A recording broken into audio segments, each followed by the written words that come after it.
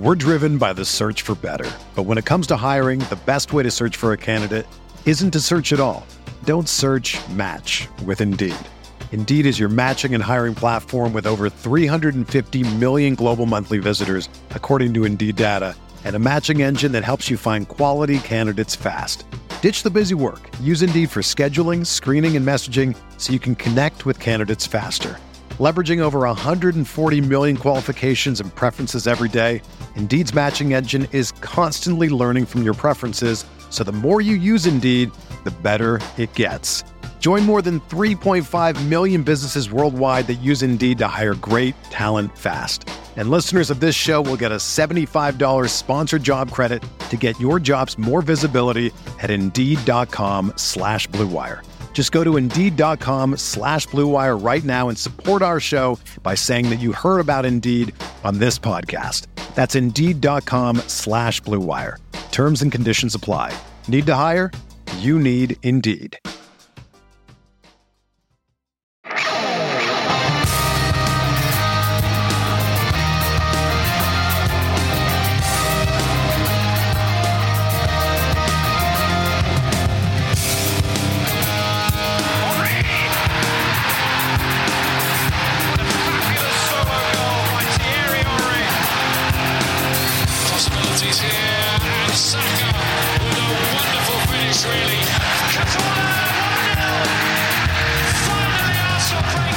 What happens when even your like-a-new signing won't play for you? This is the Arsenal Vision post-match podcast, deadline day live stream. My name is Alex Smith, Black Man, Twitter, Yankee Gunner.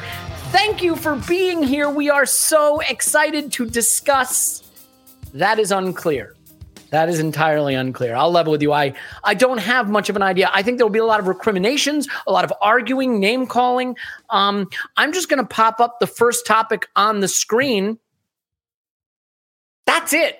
That's the question of the day. What the is going on?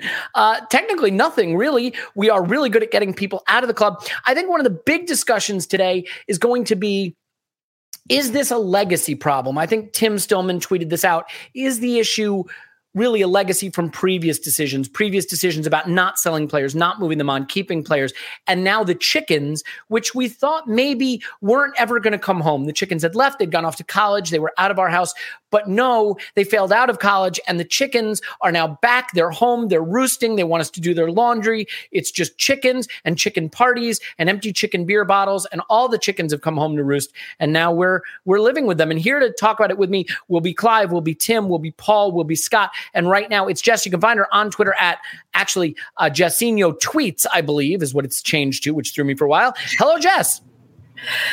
You just said hello, and I was about to say I'm good. Hello. Well, there you go. There you go. Are you ready? Are you ready? Is everybody ready? I want to know. Get in the comments right now. Is anybody ready for Clive? Are you ready for Clive?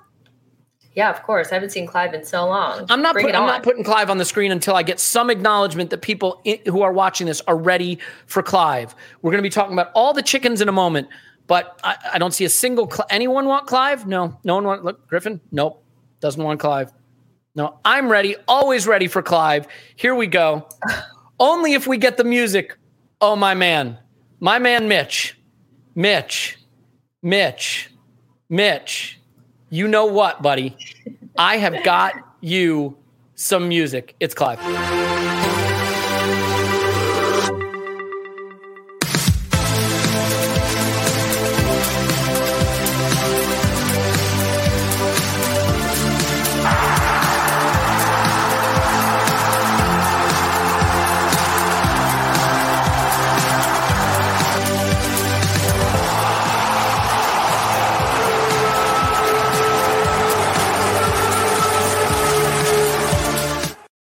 That's right, it's Clive. You can find him on Twitter, Clive PFC. Hello, Clive! Hello. How you doing, mate? How you doing, Jess? Oh, great. Good? I'm good. You know I hate that, didn't you? Clive, we got the first question from the live stream. Can Clive play as a striker? 20 years, 5 years ago, maybe. No, not even then, to be honest. Not even then. Destructive midfielder. Not a good sign. Clive, I'm going to ask you the first question of the live stream. It's a complicated one, so I want you to think carefully before you answer it instead of just throwing something out there. Yeah, it's interesting, isn't it? I'm probably not the best person for these things because I don't get upset very often. But even me can see the glaring hole in our squad, right? That's unexplainable. There's just one hole. So we start the season and we look at our squad. We look at everybody. We say, well, we're a bit heavy in some areas, but you know what? We sort of know who the main men are. And one of those main men would be Pierre-Emerick Aubameyang. It's as simple as that. Not many of us would have predicted he'd be doing an impression of Peter Odemwingie right now in Barcelona. And reputationally for him and reputationally for the club, that's not great. And so, although I think there's some late stuff that he may be still getting the medical done, right? So we'll see. But that's the player that I can't explain, right? So, and I don't see a progression from a younger player that's going to take that role and make us all feel confident. So that's the one thing that makes me think, okay, what are we doing here? How are we going to fill this gap?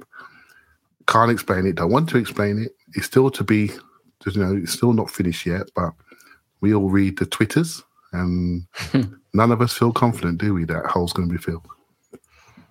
No, I don't. I mean, I do want to... I think there is going to be a tendency today to get very, very upset and to feel that we have not done in January what we need to do in January. But Jess, what I want to ask you is, how upset are you? No, that's not what I mean.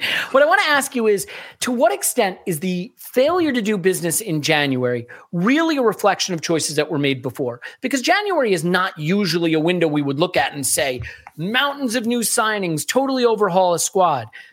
We chose not to prioritize striker in midfield in the summer. We extended Xhaka's contract. We brought in a center back. We brought in a goalkeeper. They've been good signings, but those are the priorities we made. We chose not to move Nketiah on in the past when he could have. We chose not to take money from Maitland-Niles when that offer was there.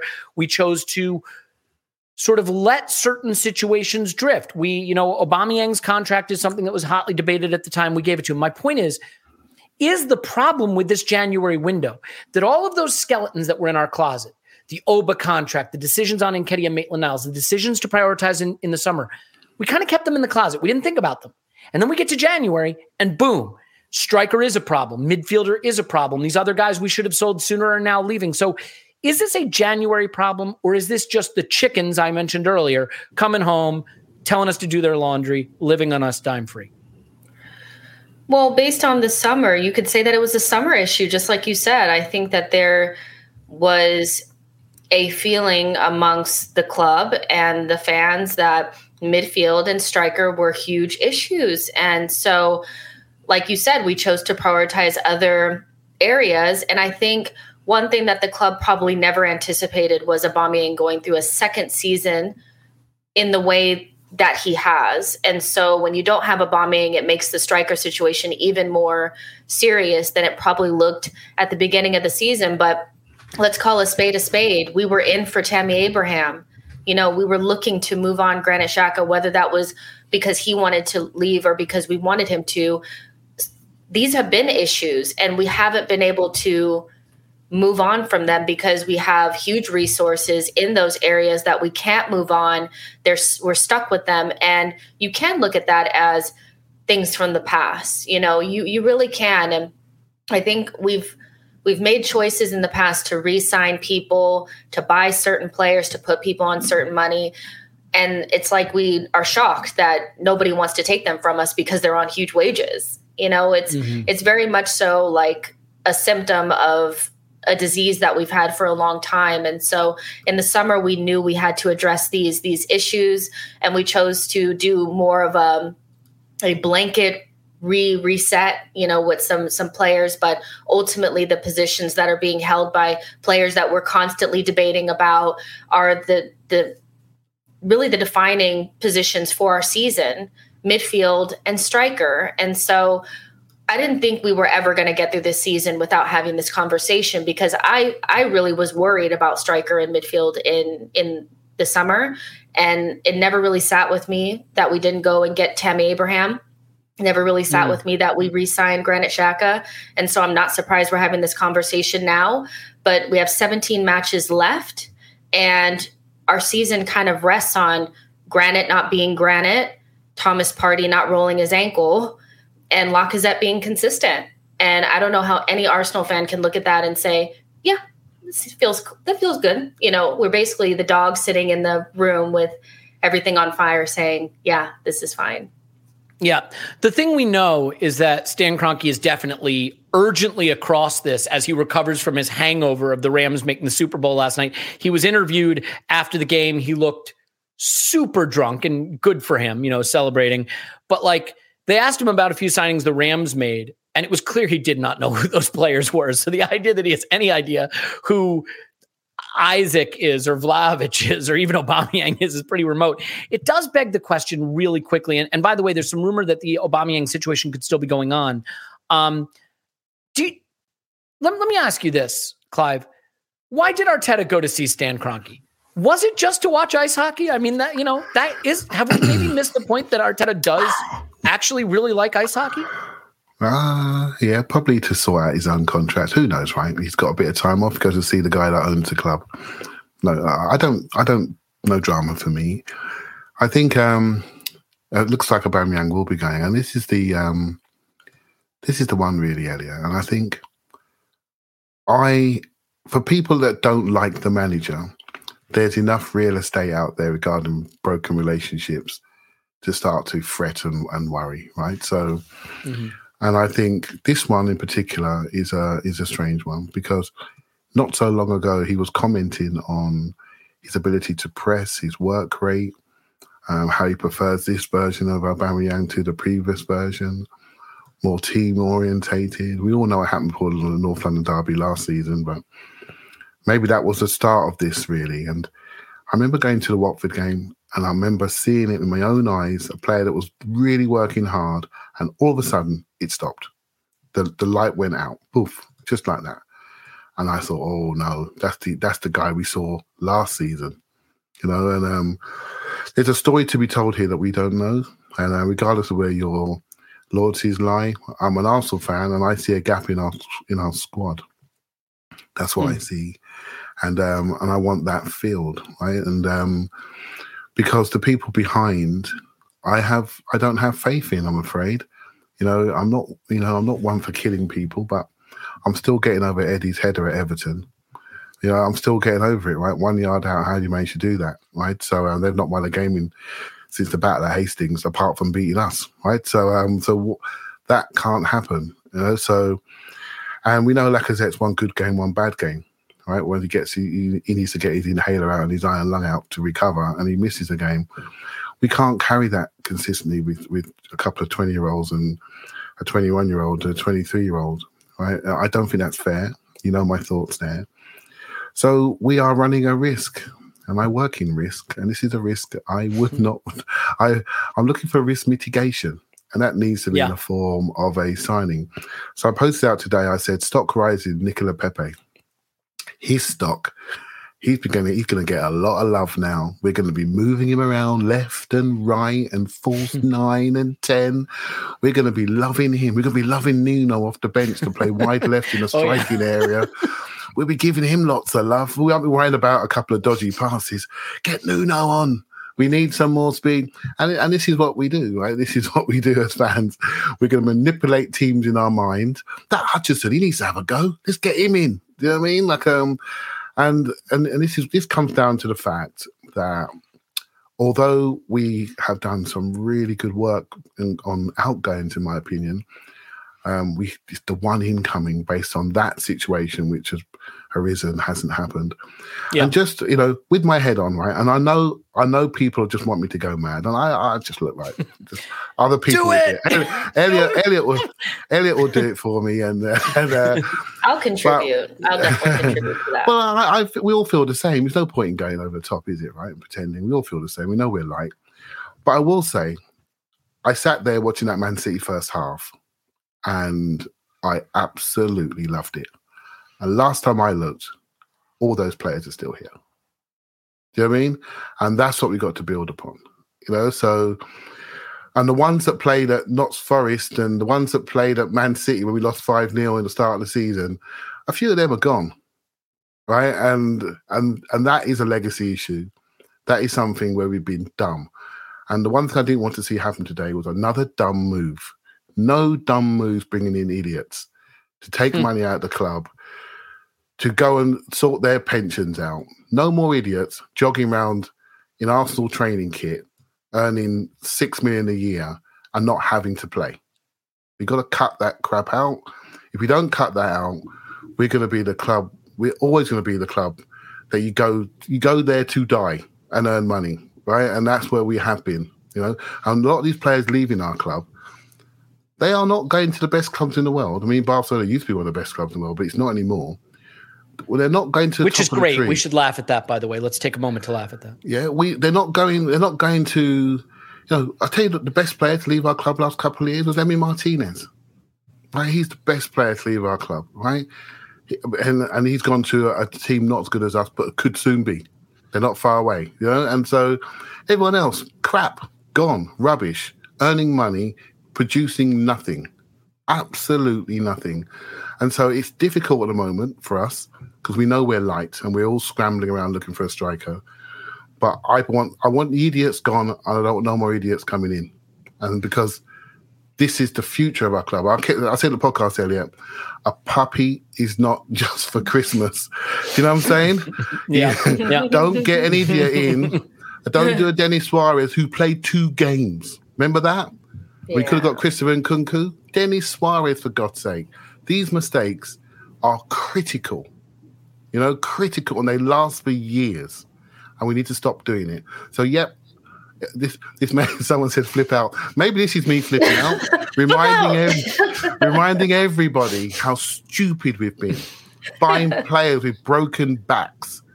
I mean, this is where we used to be. So while we are struggling with a striker situation, let's remind ourselves that finally we have somebody in charge that's recognized how shit we are and is getting the shit out of the building. Yeah. Well, that's where you need to focus. I just put this up because I know what everyone expects from me, and I just want to say, don't worry. I'm not going to do what everyone expects me to do and just flip out. I mean, maybe I will a little bit. Depends how long we go on with this. But Elliot, can I piggyback on that? Just really I would love for you to piggyback. Come on, I mean, Jess, the question is, can you get someone to piggyback on top of Alexander Lacazette? Because we tried putting 2 strikers on top of each other? Is that putting them in a suit and letting them run around and see if it works? Lacazette runs like somebody is on his back, right? So maybe that's the issue. Maybe he's actually 2 strikers in an overcoat with a top hat. I don't know. Go, Jess. Come on, help us out here. We need whatever you can give us. So the only thing I wanted to say was just like, I'll say more, obviously, but just hearing what Clive is saying kind of reminded me of what I was thinking earlier, which was December really showed us like how good this team can actually be. December was by far our best month. I think Arteta was, nominated for Manager of the Month. We had scored 20 goals. We were on fire. We played different types of games against different types of opponents, and we did really well. And ending that with Man City left us on a high. And so that is, for me, the ceiling of this particular group. And then we moved into January, and I think we saw what we would probably define as the floor of this team, which is a team that when a couple of significant players are out, we can't beat Burnley at home. And I think what we are hoping, and all of us are hoping, is that we see more of the team from December, which is still there, and less of the team from January. And I think I just wanted to see us lessen the pressure of that situation. If Granit Xhaka had one of his moments, there was a midfielder that could kind of keep us with the same level. If Thomas Partey rolled his ankle, there was somebody there. If, Lacazette went through his inconsistencies, there was somebody there. And I guess for me, until the end of the season, I just want to see, I'm hoping that more of December Arsenal is there and less of January is there, because if we have another month like January, we're going to be in trouble. But on the brighter side, if we have more months like December, we'll be fine. And so that's kind of where we're at. But margins, it's a fine margin, and the margins don't always go our way. And I think that that's what scares me. Yeah, I do want to make it clear that people are celebrating that the Oba deal is back on. And I just want to be clear about something. That doesn't make us better. Like, I think getting Oba out of the club now is probably a priority. I do sort of wonder, if he didn't go, could there be a détente? Could we use him? Because let's say, I think Arsblog made this point, and it is spot on. If the Oba situation was going on at another club and we were looking at loaning him for a few months to solve the situation we're currently in, would be like, perfect. He may not be amazing anymore, but he's a live body. We can use him. He gets us over the line for top 4.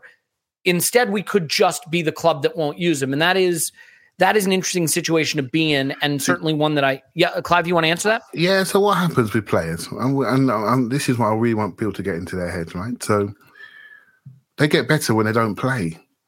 So when he's not playing and he's not anywhere near us, man, we drop a key point away at Wolves, something like that. That's a problem for the whole club, right? That is a problem. And so I can see why they want to do something. I just feel, we are one player light, right? There's no debating it. The midfield situation sorted, whether you like them or not, we've got them, right? So we have 4 in there. We're probably, when I keep looking at these training videos, I keep looking out for Tomiyasu and I can't see him. That's the biggest issue I see right now, because he's been majorly important. And, when Rob Holding comes in, I don't think we're the same. So that's a problem for me. We look like we're one centre back, but we can mix and match there a little bit, with back 3 situations, etc. The one thing I see is that centre forward when we need to score and when we need to do something. There's no guarantee with goals, and we've scored goals in with a number of players rather than one player, and I prefer that group approach, if you ask me. But we got 2 players in the last 6 months of their contracts, and our hopes and dreams are on their shoulders. It does not fit right. It does not sit right with me. I can't deny it. It does not sit right with me. They seem to have the right attitudes, but looks like Eddie will probably not going to Germany, I think, on a free transfer. That's the best deal for him. There'll be no compensation to the club. If he went in England, there'll be compensation to the club because we trained him. So he's going to go to Germany, look after himself. And Lacazette's going to end up somewhere to suit him, and I will do exactly the same. Right? Why should he take away his brass? Right? He should go and get his money, do exactly the same. We've done this situation. We haven't dealt with it quickly enough. He didn't leave last summer. And if we had hit a left, we'd have got Tammy in, Jess. We'd have got Tammy in, but he didn't want to leave. Neither want to leave. And that was a killer moment there. A killer moment, those 2 guys staying. And that's a legacy issue. The comfort of wages, the comfort of the environment. Why the hell should they go? So we sit there and we criticize this regime for not getting Tammy. I would have liked him to, but it's a legacy issue from previous regimes that gave Lacazette 180, 200. And I don't know what Eddie's on for his, I don't know how many Premier League goals he scored. It's not many, right? It's not many. Crystal Palace couldn't tempt him away with first team football. They couldn't tempt him away, right? That's how comfortable he is. Right, so I get annoyed by this because it slows us down. We've done this to ourselves. And because of this, we're having to give people away more or less. And that looks dumb, right? So, but we need to go through this pain to get to the promised land. And it's just frustrating that it's not going to happen on January the 31st, 2022. Yeah, look, I would hope that everybody listening agrees with the following statement. Signing someone we don't love because we're in a panic and think we need to do it to get top 4 isn't the answer. That's how we wound up here. It's the Williams that got us here, right? It's the short term, get someone in. We're not sure they're the right guy, but they can get us over the line. We'll patch up the boat. We'll put duct tape on everything and get there. No one wants that. And I think having put ourselves in a situation where we think we can get a Vlahovic or an Isak in January, like maybe you can, but maybe you can't. Clubs don't want to move those players. Well, Vlahovic moved, so what the hell do I know? But he was going to Juventus from the start, I'm sure. Yeah. I think the issue for me has always been, I look at this window and I say, do we like Benjamin White? Yes, we do. Do we like Aaron Ramsdale? We love Aaron Ramsdale. Yes, we do.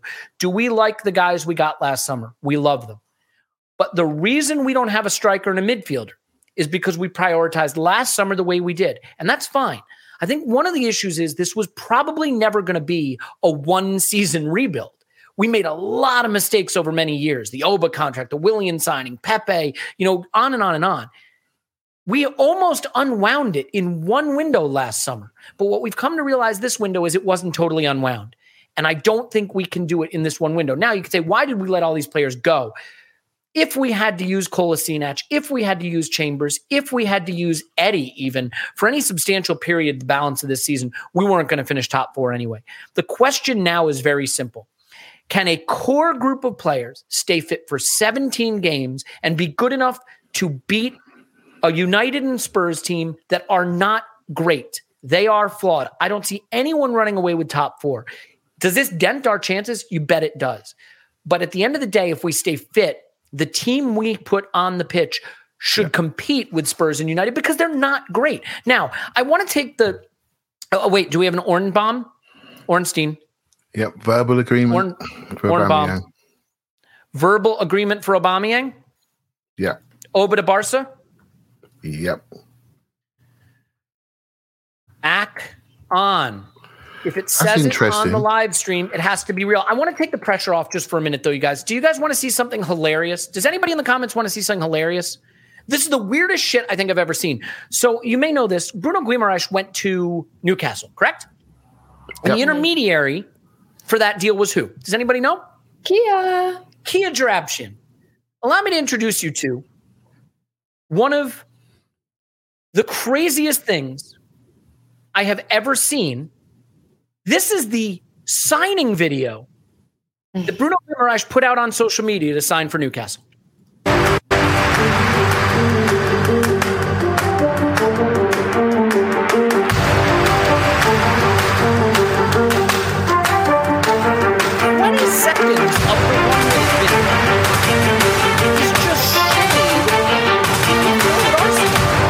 It's the weirdest shit I've ever seen. And what I'll do, let me share my screen here for a second because it is really remarkable. Like, had you guys seen this before?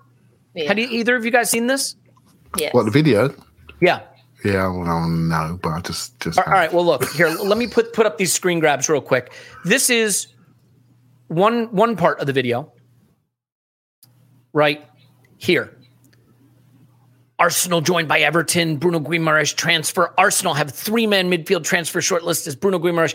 Blah blah blah. Yada yada yada. And then this one is the absolute funniest. Okay. Let's see. Share screen. Here we go. This one, direct shade right at Edu. Arsenal face battle from 2 Premier League rivals to sign player Edu loves. Like, this to me is like shots fired from Kia. I'm going to hijack this guy's announcement video to Newcastle to just throw shade at Arsenal not signing him. Like, I don't know, Jess, have you ever seen anything so petty in your life? No, but it's not the first time that Arsenal's been used to make announcement videos a little bit more interesting. Matt Doherty, his whole announcement video to Spurs was about deleting Arsenal from his life, because he's obviously. Do you remember Koscielny? Koscielny taking the shirt off? Mm-hmm. Yeah, so it's not the first time, but with the Bruno Guimaraes thing and Kia being involved, I wouldn't be surprised if there was something there. We know that he was a target. I know that it was played down, that he wasn't like the biggest target and all of that, but he was a target, and so maybe there was an element of, trying to create a bidding war, get more money in the pocket. I don't know. Maybe Kia just really wanted Bruno to go to Arsenal. Maybe Edu just said, we're not going to go for it, whatever.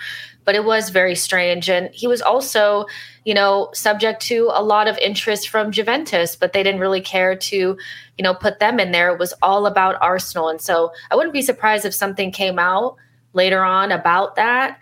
But good luck. I hope you get relegated, and good luck with that. Good luck with that. Like, come on. It would be hilarious if it would be hilarious if we somehow got Guimaraes like next season for like 10 million on a relegation release clause. Apparently he doesn't have one of those, but that would be pretty darn funny. So let's get this Ornbaum up on the screen here real quick. Because everybody's talking about it. And look, this is going to sound strange. I find myself a little bit sad, only in the sense that I really liked Aubameyang, and I hate that this is how it has to end for him. I hate that we have these players who come in and do something special for the club for a little while, and then it goes off the boil. It was one contract too many for him.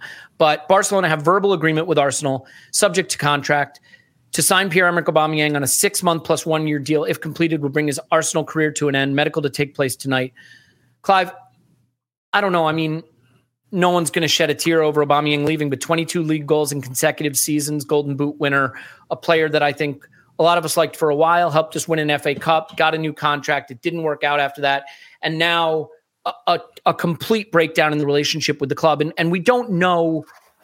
Look, we know he must have done something. I can't imagine that Arteta would have wanted to create this situation out of whole cloth, but we don't know exactly what it is. Is this bittersweet? I mean, I see people celebrating that Oba is leaving. And to be clear, we are getting out from under a major salary burden, but it doesn't look like that's going to give us any benefit, at least until the summer. So how do you feel about this? Yeah, it's sad the way it's ended. You know my thoughts, Elliot. I like players, but I try not to fall in love with too many, right? Because they hurt you, and you can't. They hurt you. They'll always let you down. They hurt you, and it's just I just don't want to get. I don't want to be there. I want to look at them objectively. Yeah, I have my favourites, but I don't love any. Right? I look at how they. I look at the group and how we're growing and what we're doing and how we play and what we can do technically and physically on the pitch to close the gap to the top 2 teams in particular, maybe 3 teams.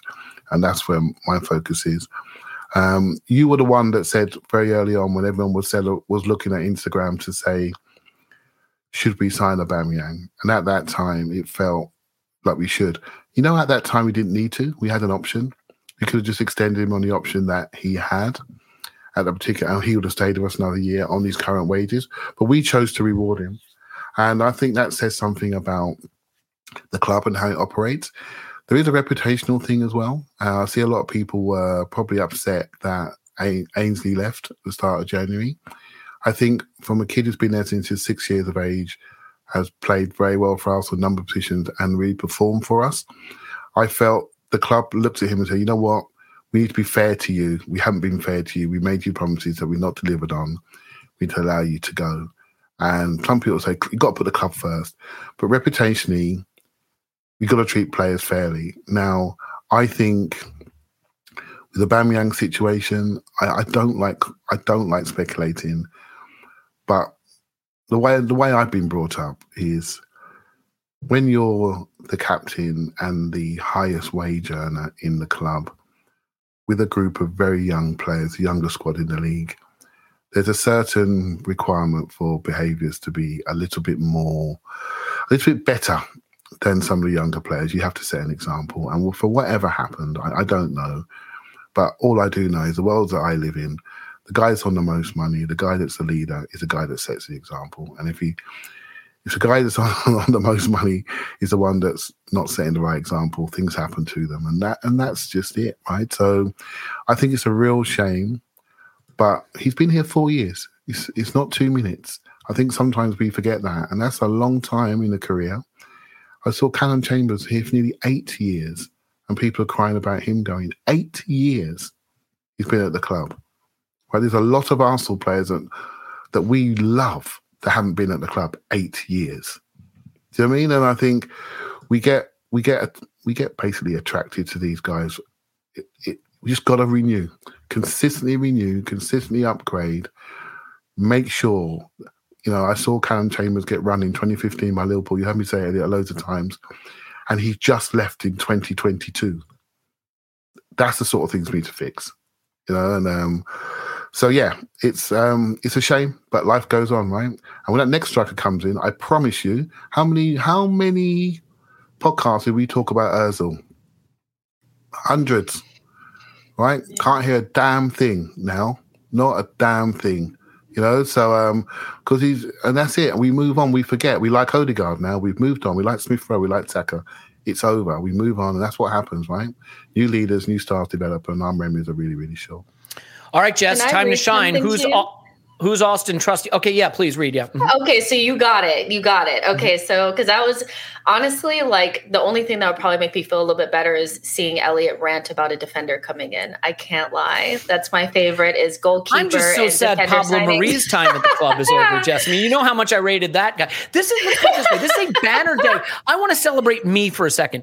This is a banner day in the history of the few times I've been right about anything because the Oba contract, Pablo Marie, I mean, these guys, they're all the chickens. They're all staying at my house tonight. Jess, who is Austin Trusty? This is your time to shine. You know the MLS. You know these American players. This person says, what TF is an Austin Trusty? Laura, you live in the Americas now, in the United States. Come on, man. You got to know this stuff. Jess, educate us, please. Apparently he's a defender that plays for the Colorado Rapids, which is owned by Stan Kroenke, so basically the tweet says he will remain with the MLS club on loan. Ideas to help him secure a move into Europe should be official shortly. So I'm thinking he will remain with MLS club on loan. So I don't know what that means, if he's going to stay with them, but he'll be our player, or he's going to come to us but remain their player. It's confusing. I don't know what he's saying, but we're signing a defender and we need one. But I mean, when is he going to come in? I'm not sure. Do you know if he's a centre back or a fullback? I don't know. I can't see it, Jess. I can look it up really quick. But, I don't know how we get that quiet. He's a centre back. Look, leave it to me. He's a centre back. And I want to be clear. The reason I didn't initially read this off when it popped up in the comments is last live stream, I got tricked into saying a dirty name. Yeah. And I thought I was like trying to say it in my head. I was like, is that a dirty name that's going to sound like something sexual? And it took me a few minutes to realize, no, it's a real player. It's amazing that we found him at the Colorado Rapids. I have no idea how that connection happened, but lucky us that just the defender we need happens to be at the Colorado Rapids. Look, he can't be worse than Pablo Marie is the point. Go ahead, Clive. Yeah. Mm-hmm. Oh, just a great comment from Francis Leach saying about the Saliba versus Austin Trusty debate will now start to happen. That's brilliant. Can we at least agree that Saliba is better than Austin Trusty, or can we not even get? What's our baseline on how good Saliba is? We just got to wait for Saliba to sign the pre-contract at Real Madrid. That will just trigger everybody, right? So, what is happening here? Yeah. Oh wait. I got a banner for that. I got a banner, you guys. Don't worry. I got a banner for that. There it is. So what we did is we addressed center back and defender and goalkeeper like we always do. Every window since Arteta's been here, he's signed a goalkeeper and at least one defender in every window. Every Arteta window, we get one center back and one defender until we have so many defenders and center back and goalkeepers. I mean, on the pitch that you just cannot score against us. And then we draw every game 0-0 and finish on 38 points and we stay up. Maybe if all goes well. I kid, but not really. What is going on? That is the operative question of the day. Hashtag Team Trusty. Yeah. Team Trusty Trombone. Rust. If his name was Rusty, I wouldn't have said it. That's right. Sure. Trusty the process. Team Trusty the process. Austin Trusty the process. Austin Trusty the process. You know what, guys? It's not real until Austin Trusty the process. Here we go. It's not real until it shows up. Is that how you spell his name, by the way? I want to get it right. I think it is. I think right? it is. Mm-hmm. I think it is. Yep. There is one deal that could happen quite quickly if we wanted to. I don't know if it is going to happen, but obviously Barcelona have a player they want to get rid of in Ousmane Dembele, and they want to get rid of him now. So let me ask you a question though, Clive, because you always kind of talk about reputation. When I think about Ousmane Dembele, he's somebody that desperately needs to get out of there and restart his career. Mm-hmm. But do you think his literal best friend canceling essentially his contract with Arsenal would be something that they talk about behind the scenes and could hurt our ability to maybe bring in somebody like that? Footballers talk, don't they? Is that not something that you would think would? Yeah, absolutely. And I think they are literally best friends, aren't they? So, football-wise, he's only 24, I think, something like that. So, and a player that I absolutely loved before he went to Barcelona and ripped the hamstrings off his bones. Do you know what I mean? Literally. Mm-hmm. And that's been a problem. He's almost too quick for his body, So, yeah. But I'm just thinking, are you trying to project ahead?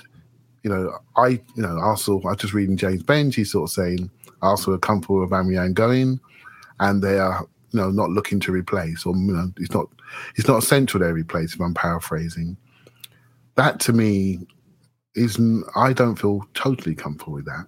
I generally don't, particularly when we, the player that I'm looking at to really get some extra minutes is Pepe, and we don't know the relationship between Pepe and the manager, right? Does he trust him? Will he invest in him in certain position changes? Will he do that?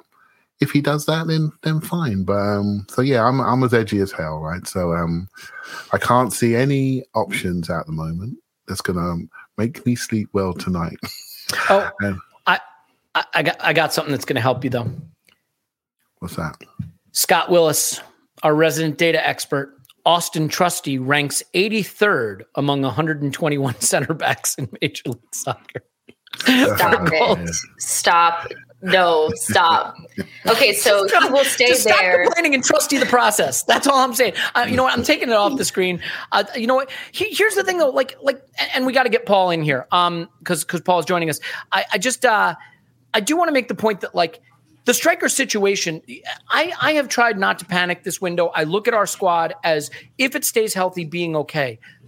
I don't think Nketiah is good enough. So for me right now, the striker situation is Lacazette, and then you're into figure it out. It's Martinelli, it's Pepe, it's whatever, because it's not Nketiah.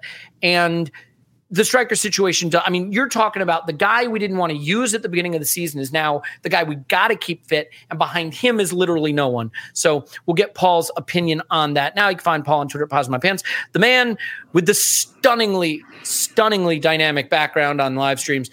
There he is. Paul's on Twitter, Pause My Pants, Pause. Woo! Yep. You're looking good. I mean, if you were holding up a newspaper, I would say, how long have you been a captive? But just pay the ransom, will you? Yeah. Paul, I know you are not going to do what everyone expects you to do and just flip out, right? That's not your style. You have been arguing in the internet, which is sort of your second job, about why everything is fine and we have no reason to worry. So, what do you think about Aubameyang leaving in our striker situation? Because that, to me right now, like, I really do think if there's one issue for me looking at where we stand right now, and there may be many, but the striker situation is I don't see how you can look at it as anything other than really, really dodgy. Well, we did try to give, Fiorentina 70 million of our finest pounds for Vlahovic. So that's true. Yep. I think, and we don't want to sign some. We don't actually know that. Actually, that's true. Yeah. Well, the reporting's pretty good, Clive. This is transfer deadline day, and we are talking about rumors, for God's sake. Okay, sorry, Paul, to be so precise, but I think most of us would accept that the Vlahovic thing was some form of real, right? I mean, even the club was talking about it. In fact, both, even they were talking about it. So it's not like it was nothing. Now, where on the continuum of the facts we have are the complete facts, that's another matter. But something was going on there. And the money was all the money. So always the money. So I'd argue there was something pretty close to the story, even if it's a little different. So we wanted a striker, but we didn't want just any old striker. Like Aubameyang, he hasn't been the answer this season. There's you with your age curves. He wasn't going to get better in the next 6 months. Didn't we already know that it was gone? Like that Aubameyang he certainly wasn't coming back in. The water was flowing under the bridge. We haven't played our better football with him. We played our worser football. We played better football without him.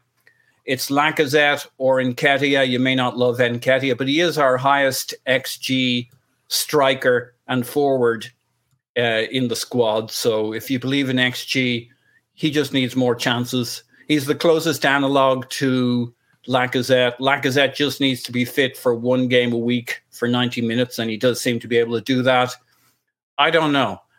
We don't get our goals at the moment through our centre forward. We get them like City, Chelsea, who are the other guys? Liverpool get their goals.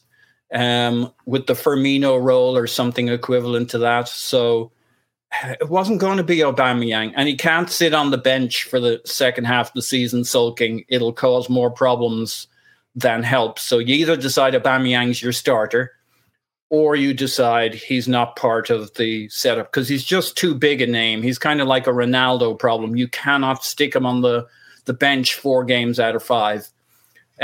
Or you commit to starting with Aubameyang and change the way you play. And it's a big, big decision. It's not wouldn't it be handy to have Aubameyang on the bench for a few goals here and there? That's not how this was going to work. You got to pick a path. And we picked. I saw you arguing with Andrew about that online, to be fair. So yeah. I mean, I think we kind of weren't a million miles from each other. We just fell slightly different. We both saw the same sides of the problem. We just might have slightly gone the other way. But like, it's kind of like Aubameyang's literally in Barcelona begging the club to let him in. He's like, this boat has so far sailed, whether this deal gets done or not. Like, Wilshere is in Dubai, Aubameyang's in Barcelona. That should tell us how far this ship has sailed. Whatever happens. No, I hear you on that. And look, the problem with the striker situation, right, is that like everybody wants a striker and nobody has one. Like Manchester City tried to buy Kane, couldn't buy him. They play without a striker. Liverpool play sort of without a striker who scores goals for them. They rely more on Mane and Salah, and I guess Jota scores goals, but does he play a striker? And then like Chelsea have tried twice. Werner didn't work. Lukaku, would you say that's worked? Maybe not. It's certainly really not where they got their goals from this far in the season.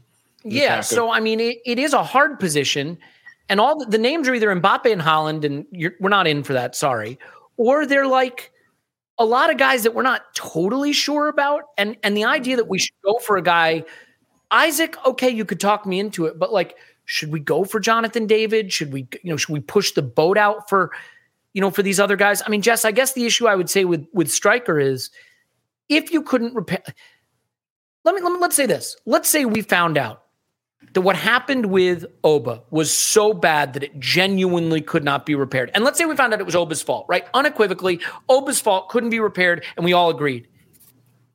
Can you kind of at least understand why the striker situation is so tough? I mean, I don't know any 2 people that even agree on what we should be doing at striker, even if we could do it. Yeah, I mean, that's why, you have to look at everything from every single side. And so even at my maddest, which I have been mad, I'm not going to lie, but you have to look at the January transfer window and realize that, like you said, everybody beyond Mbappe and Haaland is kind of a risk. And, if we're not 100% sure, going to, Real Sociedad and giving them, 90 million euros for Isak, it is a risk. And so I can understand the aspect of like, maybe it's not the right time and the striker kind of market it's not healthy enough for us to be really shopping in it at the moment. I do just think that we don't really have the opportunity to take advantage of opportunities because we always kind of have somebody there that needs to be moved, needs to be shifted, that's on huge wages or doesn't want to go or whatever.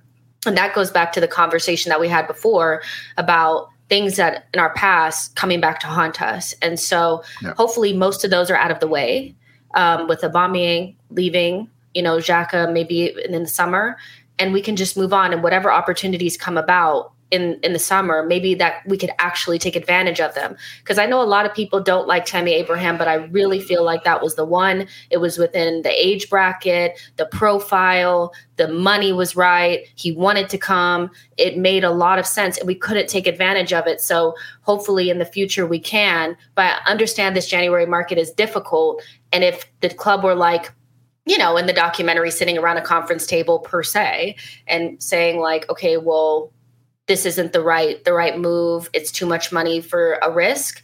I buy that, but I'm still going to be mad because I'm still watching Lacazette every week. Yeah. Yeah. I mean, I hear you. Well, I mean, Clive, look, I don't want to pretend everything's okay because it's not. We are leaving ourselves in a position, right, where essentially it is now everybody stays fit and we play the kind of football we saw at the end of December, or we're totally screwed, right? We've left ourselves. there's almost no margin for error. Now, maybe since you have no Europe and no domestic cups anymore, you skate by on that. But that's really the thing that worries me. Like, could we have found a solution that at least gave us a margin for error in the short term? Because it does feel right now like anything that doesn't go to plan, and we have another month like we had in January. And this season isn't just screwed for top 4, it's screwed for top 6 because, like, I think the current gap between 7th and 4th is 2 points. And I have a feeling that it might stay that way for the balance of the season. So you could be in a top 4 chase in April and finish 8th in May. You know what I mean? Yeah. Hey, mate, we all violently agree. We all violently agree. We need a forward, shall we say. I think the definition of strikers is changing. My thoughts around winger forward seem to be the vogue.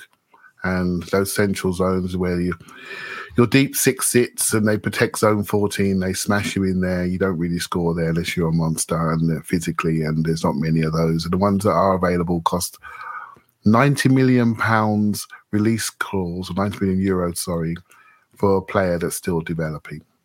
And that's where we are. And he's a nice player in Isak, but that's where we are. West Ham bid $50 million for Darwin Núñez and got turned down. Darwin Núñez is a nice player, right? But he's not a guarantee. £50 million. Everyone's got all the data and they're looking at the same people. So the market is crazy. My theory is develop your own.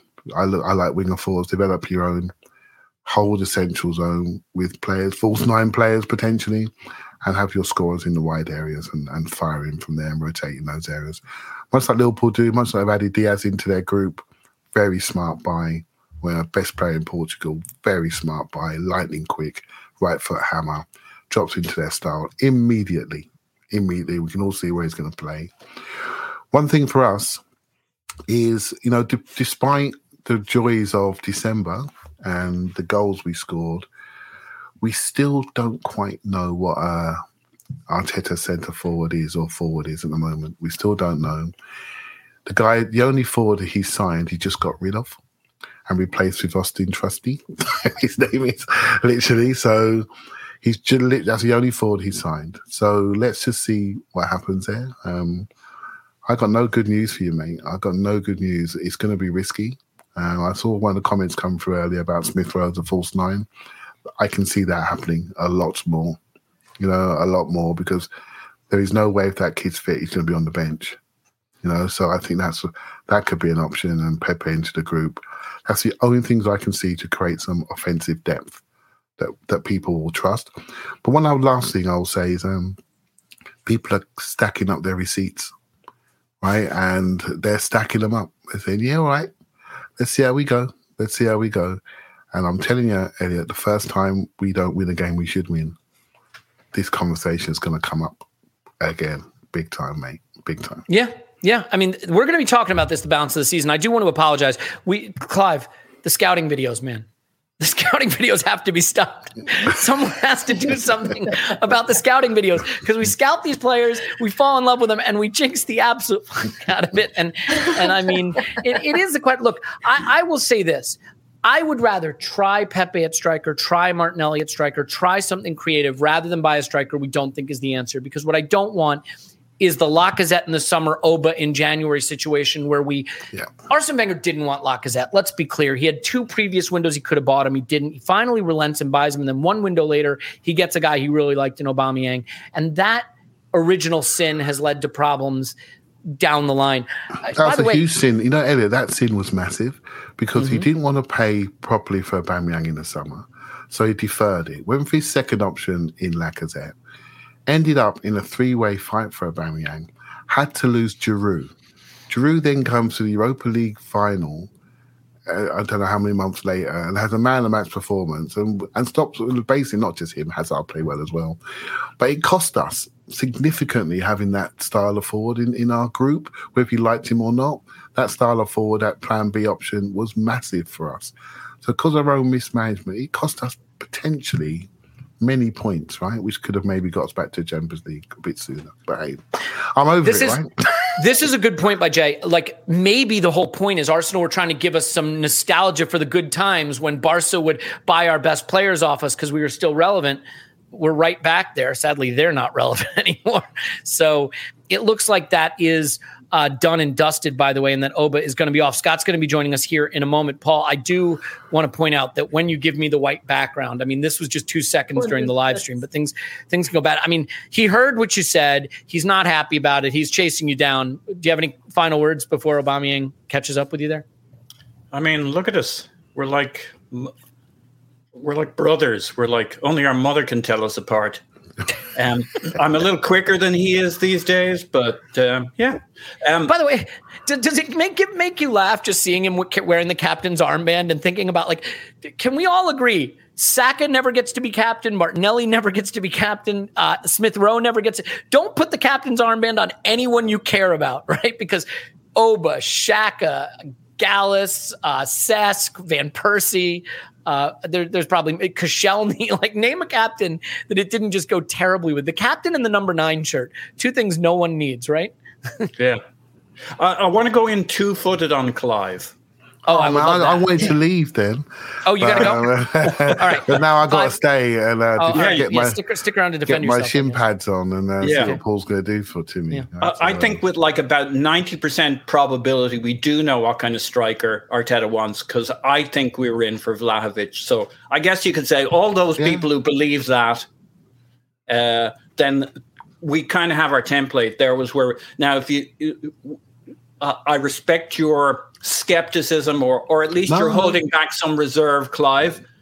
For those who are less convinced, then sure, we don't know. But I think most of us who buy the Vlahovic thing can say, oh, well, that must be kind of what we're looking for. And I think if you don't get what you want, and the question is, how do you spend 75 million or 70 million? Like, if you can't get the striker you want, get the next Diogo Jota or the next Diaz or whoever else is coming through. Like, we'll take a Diogo Jota type player, even if it's not a striker, and spend 30-35 million there and go again with another guy. Like, you can buy 2.5 players. I don't know if you're allowed to buy half a player these days. I think they've kind of frowned on that kind of stuff. But you can buy 2 players and more for that kind of money, and we score most of our goals from the wings. Yeah. And like it's just, unless you can get the right striker. I mean, that's what City did. They wanted Kane or something damn close to it, or nothing, thank you. We'll score our goals other ways. So can I just come back? Please come back on that. Yeah, and then we'll get it's not Scott to come back on Paul, because we don't have each other on Vlahovic. We loved him that much, right? So it's not like an issue there. And so my thing is, let's think about this for a second. As we sit here today, we've just seen our ex-captain go and saved us 25 million in wages on a free transfer. Can you believe it? But there you go. Lacazette and Eddie are going to go. Balogun will come back. We literally have a blank slate in the striker position in the summer. And I think that combination of how we fix that, to play with. We've saved around £70 million in wages in the last 2 or 3 windows. Right, so with Aubameyang included, right? So, and that's off the bottom line in the calendar year. That's not amortization or nothing, right? So, we have this striker situation to fix, and so it's going to be so interesting to see what he does. We're talking 2, aren't we? Minimum, maybe even 3 if we're in Europe. We could see 3 forward players come in the summer, and that combination is going to be so interesting to see what we end up at. Will we get a couple of wingers? Will we get a false 9 star? Will we get an all-rounder like Vlahovic can do everything? You know what I mean? I make the tea and stick the ball in the back of the net. Are we going to get that type of player? I don't know, you know, but that's going to be the fun, right? But until then, we're all going to be sitting on our hands watching Lacazette's calves, hoping they don't ping, right? Because otherwise the season is going to be over. I do see 1,700 of you watching, and I want to say thanks for being here to share what can only be described as a therapy session, really. We're going to get Tim on. We're going to get Scott on. We're going to keep going. I'm going to leave you then, yeah? Yeah. I'm going to leave you. Suggest to protect me when Paul wants to 2-foot me again, wouldn't you, right? So I'll try. Thanks. Pleasure to see you all. We'll be talking to you on the main pod, Clive, which we'll get to soon here. So Clive's on Twitter at ClivePFC. Thanks, bud. Thank you very much. And brilliant comments, by the way. Absolutely so funny. We got Sarah, we got a funny crew, man. Thank you very much. See you later. Bye, Claude. Okay, a quick break to tell you that this podcast is sponsored by BetterHelp Online Therapy. We talk about BetterHelp a lot on this show, and this month we're discussing some of the stigmas around mental health. For example, some people think you should wait until things are unbearable to go to therapy, but that isn't true. Therapy is a tool to utilize before things get worse and can help you avoid those lows. Many people think therapy's for quote-unquote crazy people, but therapy doesn't mean something's wrong with you. It means you recognize that all humans have emotions, and we need to learn to control them, not avoid them. I can just speak from personal experience. I did see a therapist once upon a time in my life, and you know what? I was nervous about doing it. Candidly, I really thought it was something that was weird to do. Maybe it was for people that, had more, quote, serious issues than I did. But it got me through a really, really difficult time. And I think it helped me create the kind of tools I needed to manage hard situations. And God knows we've been going through hard situations year upon year upon year. And some might even say, as an Arsenal fan, we're going through hard situations at present. So not a laughing matter, but certainly something that can be very powerful. BetterHelp is customized online therapy that offers video, phone, and even live chat sessions with your therapist, so you don't have to see anyone on camera if you don't want to. It's much more affordable than in-person therapy, and you can be matched with a therapist in under 48 hours. Give it a try. See why over 2 million people, have used BetterHelp online therapy. This podcast is sponsored by BetterHelp, and Arsenal Vision podcast listeners get 10% off their first month at BetterHelp.com/vision. That's BetterHelp, BetterHelp, BetterHelp.com/vision.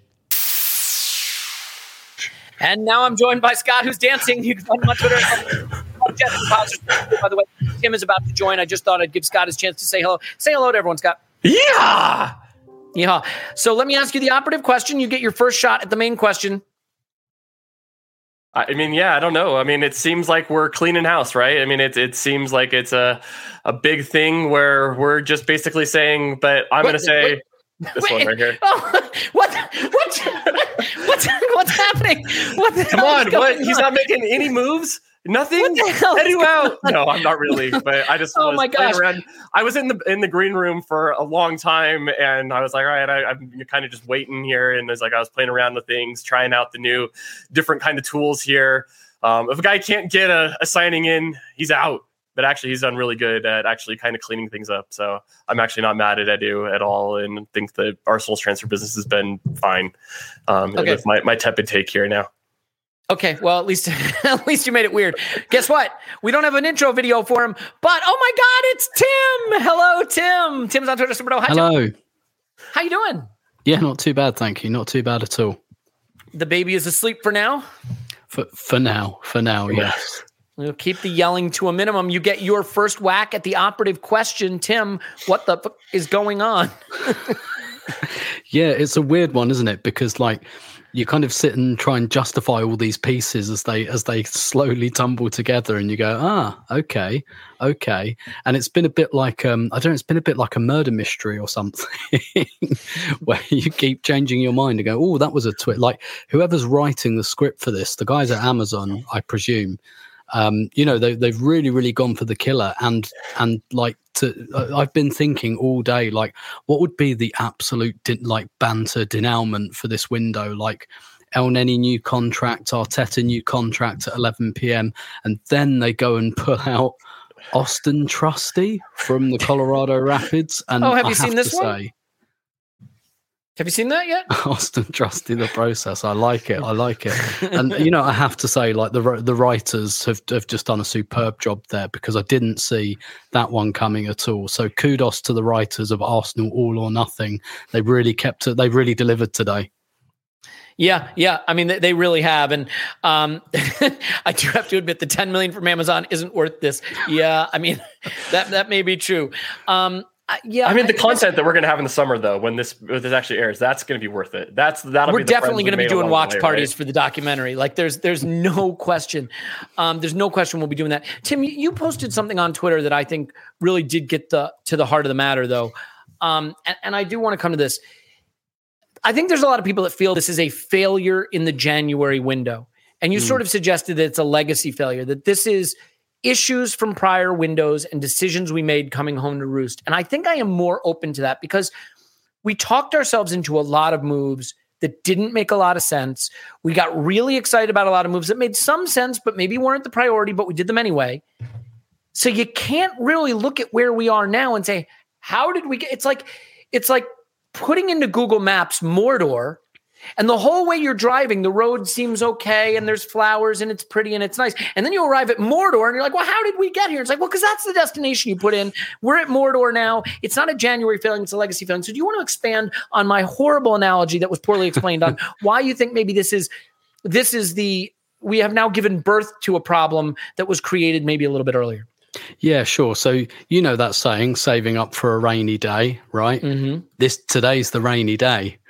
And today's probably the day where, you know, we needed to go and maybe overpay for one of our striker targets, and we couldn't do it. And one of the big reasons we couldn't do it is because the two strikers we have left, Lacazette and Nketiah, they shouldn't be at the club. They should have been sold. They both probably should have been sold 18 months ago for money. Some of the other players who've left on loan as well, Maitland-Niles, Chambers, guys who we flip-flopped on, haven't made decisions on. They're going on loan, not getting us any money. And, you know, today would have been a nice day, maybe, to be able to reach the release clause for, I don't know, Alex Isak or something like that. But, you know, the money that Arsenal have available to them is not infinite. And this is the rainy day. This is the day where you probably need to go, right, we're going to have to overpay here because we need something. And we can't because of a series of poor decisions around selling. We probably already used the rainy day fund for Thomas Partey. We probably already had to go to the owners and say, please buy us this player. We promise not to ask again. And, you know, if Stan Kroenke, like, this is what I tweeted, right? I don't often see things from Stan Kroenke's point of view, but if Arteta went to him in Colorado last week and said, we need to break the bank for another striker, and he's like, didn't we break the bank a year ago for someone? And what about that striker that we're giving 300k a week to? What's happened to him? What about, can't we sell some strikers? Oh, no, we can't because they're all out of contracts. Like, sympathetic isn't the right word because I'm an Arsenal fan and I'd much rather Stan Kroenke went, yeah, have 200 million, get who you want. But, you know, you can probably see why he might say, no, sorry, you've played that card too many times. No, not doing it today. Yeah, and we are about to get a mystery member joining this live stream. So to the 1,700 of you hanging out with us, we're about to get an insider, I think you would say, so to speak, depending on your perception of how that works. But Scott, yeah, I mean, I look at the midfield situation and think, look, you know my thoughts on Xhaka. I'm not a huge fan. I don't want to like say that I am, but I think that Xhaka, Partey, and Sambi as a set of double pivot options with just 17 games remaining in the season, you can get by with that. Would I like a Xhaka upgrade? Yes. Do I think a Xhaka upgrade in January was necessary for us to hold off Spurs and United? I don't think so. But I do think the striker situation is a problem because, look, I rate Martinelli, I rate Saka, I rate Smith Rowe, I rate Odegaard, I rate all these guys. I love them. Do I think there's enough reliable goals in there? I'm not sure. And as everybody knows by now, Harry Kane took more shots in January than Lacazette has taken this season. So for you, is striker the operative problem? And have we just put ourselves in a position with striker that if we don't get where we want to go this season, that's the reason why? Yeah, I mean, I think that's been the obvious issue that we haven't scored enough goals. And I think that if you were to look at the team and look at where we have on the depth chart, that would be the obvious choice. I mean, I think you can, maybe, make some issues with some of the other backups that we have, but also those are backups. So I'm not that worried about them. But if you're going to look at one position where our starting option probably would need some upgrading, and if that's something that we could have done, it would have been striker. Like you said, yeah, I think we all have issues with Xhaka. I think we've all been there, but I think that you can also make the same point that you can watch Xhaka and think, all right, this guy's not bad. Like he's not the reason that Arsenal struggle. I think that, we could all agree that we're ready to move on, but it's not because he's shit. I'm just going to make that a comment that, Granit Xhaka is actually a good player. He does good things, but I would rather not see him play for Arsenal anymore. But I think with the striker situation, we've got a guy that he does good things. He comes out well in some of the ratings with the overall metrics, but God, it's really hard to score goals when you're only taking like 1.5 shots per game. And I think that's one of the things that is really going to be the main question for Arsenal for the next 17 games is, can we get enough goals from other positions to where the striker spot isn't going to drag us down? Yeah, well said. And I do want to make a point just for everybody listening. I tried to post the person that was coming on. And what I instead posted was a link I should not have posted. Do not click it. Just be nice. Don't click it. It will crash your computer. It will put viruses on it. Just pretend it will launch the nuclear arsenal of many global superpowers. Just don't click the link. But moral of the story, Tim, do you agree that at least from a midfield standpoint, like we can get through it? Like, let's put it this way: what would have had to happen this window for you to feel like? Actually, let me just start with that. Is midfield satisfactory? Are you satisfied that midfield could be sufficient? Yeah, I think so. Like Elneny, Lokonga, Xhaka, Partey, that's fine. I think Xhaka, Partey together are good. Like, I agree with Scott's assessment of Xhaka. He's a good player that does annoying things, but I think he with Partey is much better. I'm not sure. Like, I don't think that's an equal partnership. I think Partey without Xhaka is fine, but Xhaka with Partey is better because Partey's the superior player and he can carry a bit more load. But yeah, I think if we could have sorted that this January, great. But like, I'm kind of dubious that we would have been able to. I would like to see it done this summer, but it strikes me as a summer job because someone's going to have to go for someone to come in. Whereas up front, I didn't necessarily think that was the case. Arsenal obviously disagreed, but I didn't necessarily think that was the case. I think someone just needed to come in. Yeah, well said. All right, well, let's get another special guest into this crazy episode of What the Hell is Going On. It's James Benge. Hello, James. Hello. Thanks so much for having me. I just randomly DM'd you like 5 minutes ago, Elliot. So this is that was your mistake, wasn't it?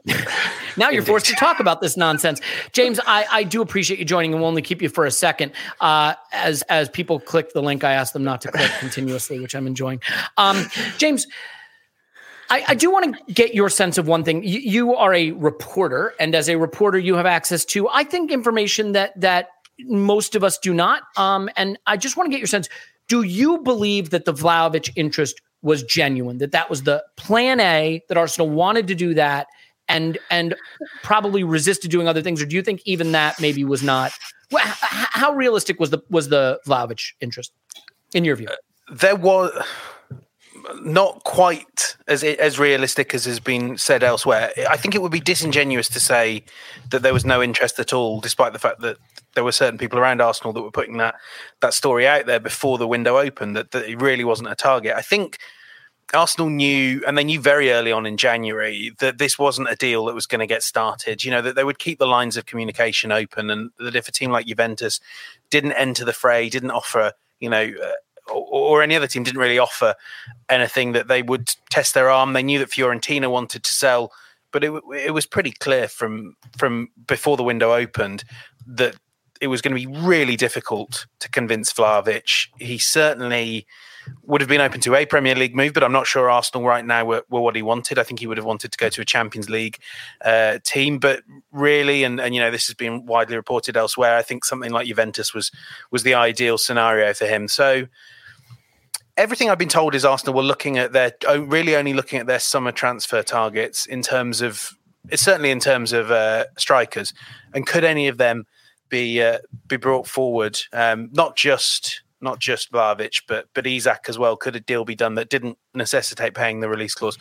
So yeah, to get back to Vlahovic, it was definitely interest, but I certainly think, and we've seen this before with transfers in Italy, that Arsenal's interest was used somewhat to encourage others to enter the fray, and I think that probably worked out really effectively if you're Dusan Vlahovic's agent, who is richer beyond dreams, richer than astronauts, I think is, as Liz Lemon would put it. Yeah, he's done quite well for himself. But yeah, I'm just going to throw it out there. I actually don't think they pay astronauts that much. Like I don't. It is a government job, right? Yeah, they deserve. Yeah, I mean, it's a GS something job. Yeah, exactly. Well, it depends what country you're an astronaut in. So I can only speak to the country I've been an astronaut in, which is none of them.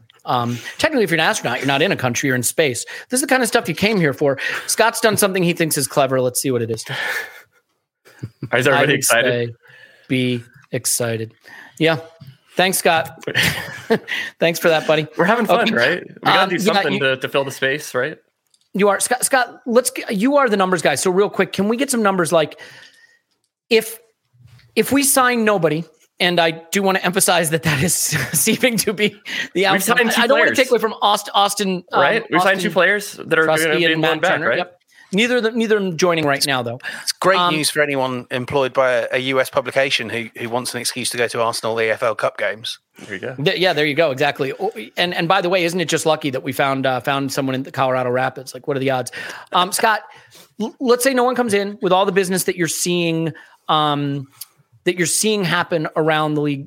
Give me first what your model says the odds are for top 4 for each of the teams competing for it, and then what your gut tells you in terms of whether that's something that we really can still get done. So, I mean, yeah, right now Arsenal are sitting in second place, right? So we're at second place for the top 4 race. I've got us right about 25%. I looked at the betting odds actually just before I came on here, and that one's showing about the same thing. Anywhere between 1 and 4 typically. I think there was some that are as far as 1 and 5. So about between 20 and 25% for Arsenal to make top 4 right now as things stand. Looking at 538, they're a little bit more optimistic for Arsenal, putting us closer to 30%. And I think that all seems about fair. I ran some, simulations on different scenarios, and if Arsenal had gone and improved at striker, that would have helped the odds. If we had really kind of added about a quarter of a goal a game, that would have pushed us to about 45% and moved us to favorites. So it's something that we could have improved our spot, but it's one of those, there's basically 4 teams right now that are in probably realistic chance of finishing in the top 4, and we are certainly one of them. But I don't think that any of these teams has a massive shout. I think it's all pretty even right now. I have Spurs as the top teams. The betting odds have Manchester United as the top team. 538 has Arsenal as the top team. And I think that you could probably make really strong arguments for any of those teams, with West Ham having a chance if things break absolutely right for them. Tim, do you have a sense? I mean, I think right now, am I correct in saying 7th to 4th is 2 points? And I mean, maybe a West Ham falls away. I don't know who's going to fall away, but my guess is no one runs away with this. These teams are flawed. I mean, even Chelsea, who we thought would be really strong this season, haven't been great.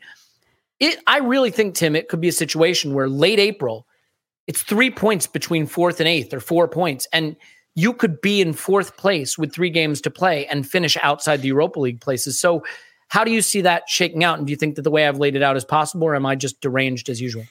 Didn't that happen last season? How far were we off 4th last season? It wasn't much, was it, in terms of points? Was it like 5 points?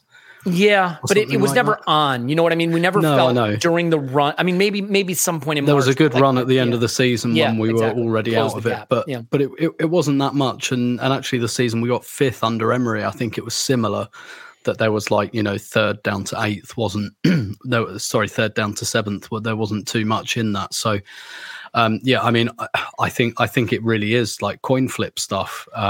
If a coin had 4 sides instead of 2. I have to say, I do fear Tottenham a little bit in this. And the reason I think I fear Tottenham, first of all, they've got games in hand and they've been able, I think, to improve their squad with for them, half of the season left, which I think is a bit of an advantage. I think the main thing in Tottenham's favour is that I think Conte is sorting the defence and they've got 2 really good forwards, and that might be enough. Whereas Arsenal, I think, are solid, but just don't create enough chances. Even if we'd got the striker, I still have a little doubt over how many chances we actually create. Albeit maybe, probably the striker helps us to create more by being more of a presence. But And with United, like, it's weird with United because they actually had this run of quite nice fixtures, but they've had that for the last month and a half, and it doesn't really seem to have helped anything. So I mean, United have absolutely got the talent of the teams in there to do it. I think Spurs have got the best coach though, and I think that might go a long way. For Arsenal, if Arsenal are going to do it with what we've got, I think we're looking at muddling through with a lot of 1-0 wins. I think as well, like what the fixtures look like. I can't remember like I ever remembered, but I don't really know what the other team's fixtures are like. But in terms of away games, it's really only, it's Chelsea and Spurs we've got to go to. And obviously that Spurs game is going to be huge, but we've been to United, we've been to City, we've been to Liverpool. And so that could work in our favour a little bit. But, then like at the end of the season, I think you always want to avoid the teams that are threatened by relegation at the end of the season. I know we've got Newcastle in May, and that kind of scares me. I don't think you want those teams at that time of the season. So it's so difficult to read. But I have to say, without more goals in this team, I do think we're probably still in the 25% bracket when we might have pushed ourselves to like 35, 40%. James, do you think part of the problem is that Stan had his notifications on silent, sleeping off his hangover from last night's Rams win, and that because he's on the west coast of the U.S., that by the time he wakes up and shakes off the hangover, actually the window will be closed and be like, oh, I knew I was supposed to get up for something today. We can still buy Isaac, right? No, is the loan window still? Sorry, guys, it was a rough night last night. It was interesting watching him be interviewed last night and like thinking, he is at the place that matters to him. He was in the stadium that matters to him. He was with the team that matters to him. He was in the moment that matters to him. And all of this that we're doing, that 1,900 people are watching right now and not hitting the like or subscribe button to, so thanks for that, is just secondary to them. I mean, it felt very obvious watching it that's the crown jewel and that this is the one that Josh gets to go play with. So I don't know what that means, but like, you look at Spurs, preferably not, but like you look at Spurs and like they stink, but Son and Kane are going to score goals and win them games they have no right to win. And we sort of have the opposite problem. And so I do wonder, how do you think the top four situation shakes out? And do you think that maybe, just maybe, this is going to be a case where we see a lot of good football that's encouraging? The XG looks good. Scott loves that stuff, but that the goals just aren't there. Yeah, I mean, first of all, on your initial point about Stan Kroenke, I completely agree. And I've been to LA, and you see this. He's all built a whole new city block, but I'm sure much bigger than one block. It's he's taken. It's a great project. It's the sort of thing that great men, and that's not great in terms of praising him, but men with power and influence they aspire to. Although I did think his interview was really like he didn't seem that excited about the NFL. I mean, it's hardly any different to how his son sounds about Arsenal when he talks about that. James, there was a point where they asked him about the mid-season signings, like, oh, you got Odell Beckham and Von Miller in the mid-season, and he was definitely like, he's like, the players are good, and then he named a player that they had like 7 seasons ago, and he's like, that's just an example of the type of player we saw. Like, he does not know. Yeah, he went off on like, we did really good with our 3rd through 5th round draft picks and stuff. He doesn't.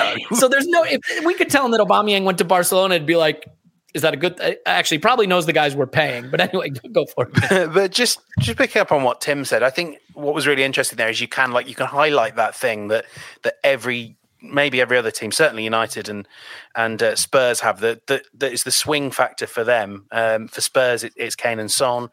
For United, it's maybe not one, but it's just, and we saw this against West Ham. They can just throw solutions at it. Even with Martial gone, they'll be able to throw players like Lingard off the bench, Rashford probably, Cavani as well. I don't quite know what the thing that wins it for Arsenal is. The defense is good, but it's not that good. It's not perfect. It's not going to, you couldn't see it, although I say it has, but I'd feel quite hesitant about predicting a sort of repeat of those early season successes. Maybe that's it. But also kind of going back to what one of the things Scott was saying that really struck me, he's done some great stuff. Someone showed me his goal probability added. I can't remember if it was for the season or for the. Yeah, I think it was like through December. I'm talking now, not on camera. And Lacazette is right at the very top of it, and yet it just becomes that thing of. And there are going to be lots of games where Arsenal will be a better team for having Alex Lacazette, where he will really bring the best out of Martinelli, Saka, Ødegaard. They'll play some lovely football and win 2-3-0. But there will be games like Burnley where the ball's going to drop in the box once or twice a game, and you need someone that you can feel really confident is going to hit the net. And I don't know if Obo was still that player, but I know he was always, or more frequently than anyone else, he was there to take those shots and, just gamble. He was a gambler in a way that Lacazette isn't, in a way that Nketiah is, but no one seems to trust him. And, I think he is, he's so close to being thrown in at the deep end, and Arsenal having to ride through the whole season with Eddie Nketiah or Nicolas Pepe or Gabriel Martinelli as their sole source of goals. And I find this very... I do agree with a lot of what's been said, that you see why Stan was going, it's not the wisest thing to throw money at the problem now. But equally, it might be that this is the sort of moment where a £80 million expenditure on a striker like Isak, if it gets you in the Champions League, that's paid a lot of the money, and it does immediately add that rocket fuel to a project. You're a Champions League team. Midfielders that might not have wanted to replace Granit Xhaka are happy to come in. Maybe, you can even keep Xhaka as the third option. It's so befuddling and bizarre when I think we've seen Arsenal do a lot of moves like signing Willian, signing Aubameyang, that felt like they were more convinced of their ability to get top four than any of us were, any rational fan believed. And now the window is there. The opportunity to squeak through when no one expected it is there, and they sort of bottled it. It's befuddling. I really can't get my head around it, as well as others have explained it. It just feels like a real wasted opportunity. Yeah, I do want to make a quick point here using a screen share, if I may. This is related to you, James, and this is just related to those headphones you have on, my friend. I mean, I may be wrong, but I am seeing AirPod Pro, and I have demoed those at the Apple Store and walked away from them as my credit card yelled at me in despair. So I would just say it is so choice. If you have the means, I highly recommend you picking one up. Have I correctly identified the model there? Yes, and I have to say the audio quality is stunning. Oh, man. I bet it is. Well, this is like, okay. That scene in Wayne's World where he sees the guitar in the guitar store and there's a big sign saying like no stairway to heaven. Yes, exactly. I love it. Scott, you are not wearing AirPods Pro. Is that correct? I'm not. No. What have you just put up on the screen? So this was the thing that James was talking about. So this is the goal probability added for the season so far. This is actually updated through the latest one. Yeah, and it does show. Lacazette has done really well on those kinds of adding things besides taking shots. Right. So it's one of those. It's kind of frustrating to have a striker that doesn't do that, but he has been important in that regard. So yeah, we talked about it, so I pulled it up and added it here. Yeah. I mean, so this is the thing, right? Like, and Scott, I think this is totally fair. We're not really sure what we have. I want to ask you this. The football we played at the end of December culminated in what I think we would all agree was a very, very good performance against Manchester City that did not get the reward. We then went into cup ties with shadow squads and weird squads and players miss. Do you think, two questions in one, because it's me. Do you think the way we played at the end of December and against City is the true us? And do you think it is sustainable with the players we've left ourselves with through the balance of these 17 games playing once a week? One, is that who we really are? And two, can we be that team for the balance of the season? Because if we can, I'm not going to say I'm optimistic, but I would put some money on that team having a shot. But if we're not, then, good luck. I would say probably a little bit of both. I think that might be the ideal of what Arsenal can be. I think that's probably us at our best, where we're getting our shots from all around the team. We're, getting Martinelli involved as our, kind of our inside forward, and he's really kind of taking up those spots. Saka coming in from the right, doing similar things. And that's probably, if you're going to draw it up and say, this is how we're going to do things, it is playing at that level. But I think that, there is probably some warning signs from, other times. So even before December, I think that you could see that there was some kind of dysfunction where we still kind of struggled to get the ball up the field and consistently get into really good situations for shooting. So I think that there's probably a mixture of both where, yes, we can hit those again. I don't know if we're going to do that consistently enough to be able to do it. And I think that's why we're, at a 1 in 4 chance for top 4. Because I think that there's similar questions that you can have for a lot of teams, right? Right now, Tottenham are doing similar things where they are looking like they're able to consistently create chances. But then they've also had times where they haven't been able to convert those. And, maybe that's a question. And maybe there's some of those things. Manchester United don't have a good midfield. And that's a major question. Now they're going to have other kinds of things circling around their squad as well. So, yeah, I think there's lots of questions about all of these teams, and this is probably going to be one of the weakest team that finishes 4th place for quite a while. So it's there for any of these teams to take it, but it's probably going to be whoever kind of screws up the least. Please. I just wanted to say with your assessment of United, which I agree with, do you feel like United are the exact opposite of us in terms of they have like no structure whatsoever, but they have loads of players that can score goals? Like it almost feels like United and Arsenal competing for a place in the league is like a bit of a thought experiment about what matters more. Yeah, what's important for a team, right? We're about to find out. Yeah, I mean, I don't know. Like Tim, if let's say Lacazette went down, you can't go to Nketiah, can? I mean, that to me just doesn't like. That doesn't seem remotely. And by the way, I'm not saying Nketiah is like terrible at football. We've tried that. That's not going to get you there. You have to try something different, right? Yeah, it would be really interesting to see what he were to do if/when that happens.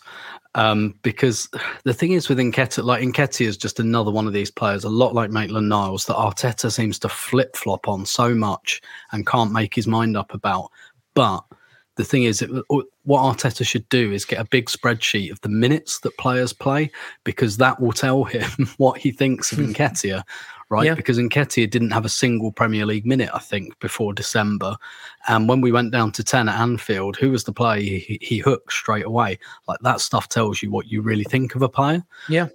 Which is why I can't understand why we've dithered so much on making an assessment on him and selling him, or, giving him a new contract well before this or whatever. But I would be really interested because maybe with a run of games, we don't know. He's never had a run of games up front. He might just give him 5 games in a row and he might be quite good for all we know. I mean, I kind of have my doubts, but really, I think whatever we do, whoever plays up front, one thing I'd say maybe I'm excited about just because I like the player. And I think this is kind of an unfair position to put him in, but it's the position he's in, is I think a lot of this is on Martinelli. That's where the goals feel like they're going to be on a consistent basis. And like, just because I really like the player, and I think he, at the very least, will be the sort of player that could carry, I don't want to say carry, that's not the word I'm looking for, but the guy who could be like the main guy, a guy like a club like Arsenal one day.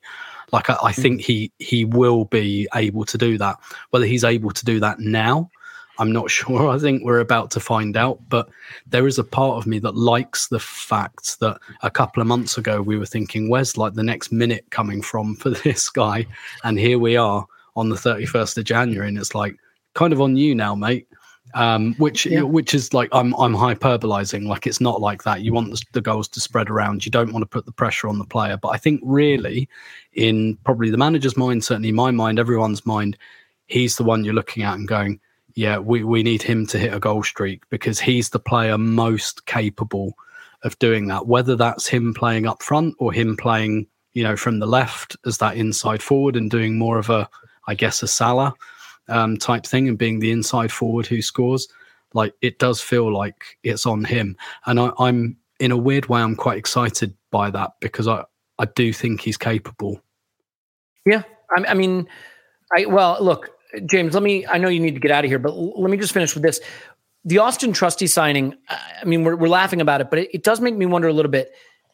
The Saliba thing was such a hotly debated thing in the summer about, should we be buying Ben White when we could bring Saliba in? But I think people have liked White enough that they've sort of settled on, well, you know what? White's good. Then Saliba comes back. We have Gabriel, Saliba, and White. You get a lot of flexibility there.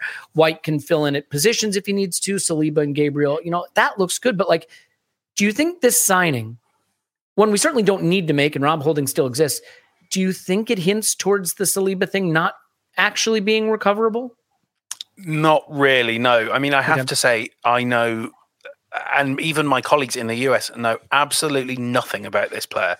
All I know is what I've read. But equally, kind of, there's some stuff more about the Arsenal-Colorado Rapids relationship that I think we can read into. And certainly there's been a desire that was expressed to me back in 2019 when they played each other, just to tighten these bonds, to get players over. I know that some players, I think James McNicholas has reported this as well. Some players came over from Rapids last year for trials, and I think Trusty was kind of one of the better ones there. But that this is maybe more like a sort of a Cohen Bramall signing where it could be an interesting talent. There could be something there might not be.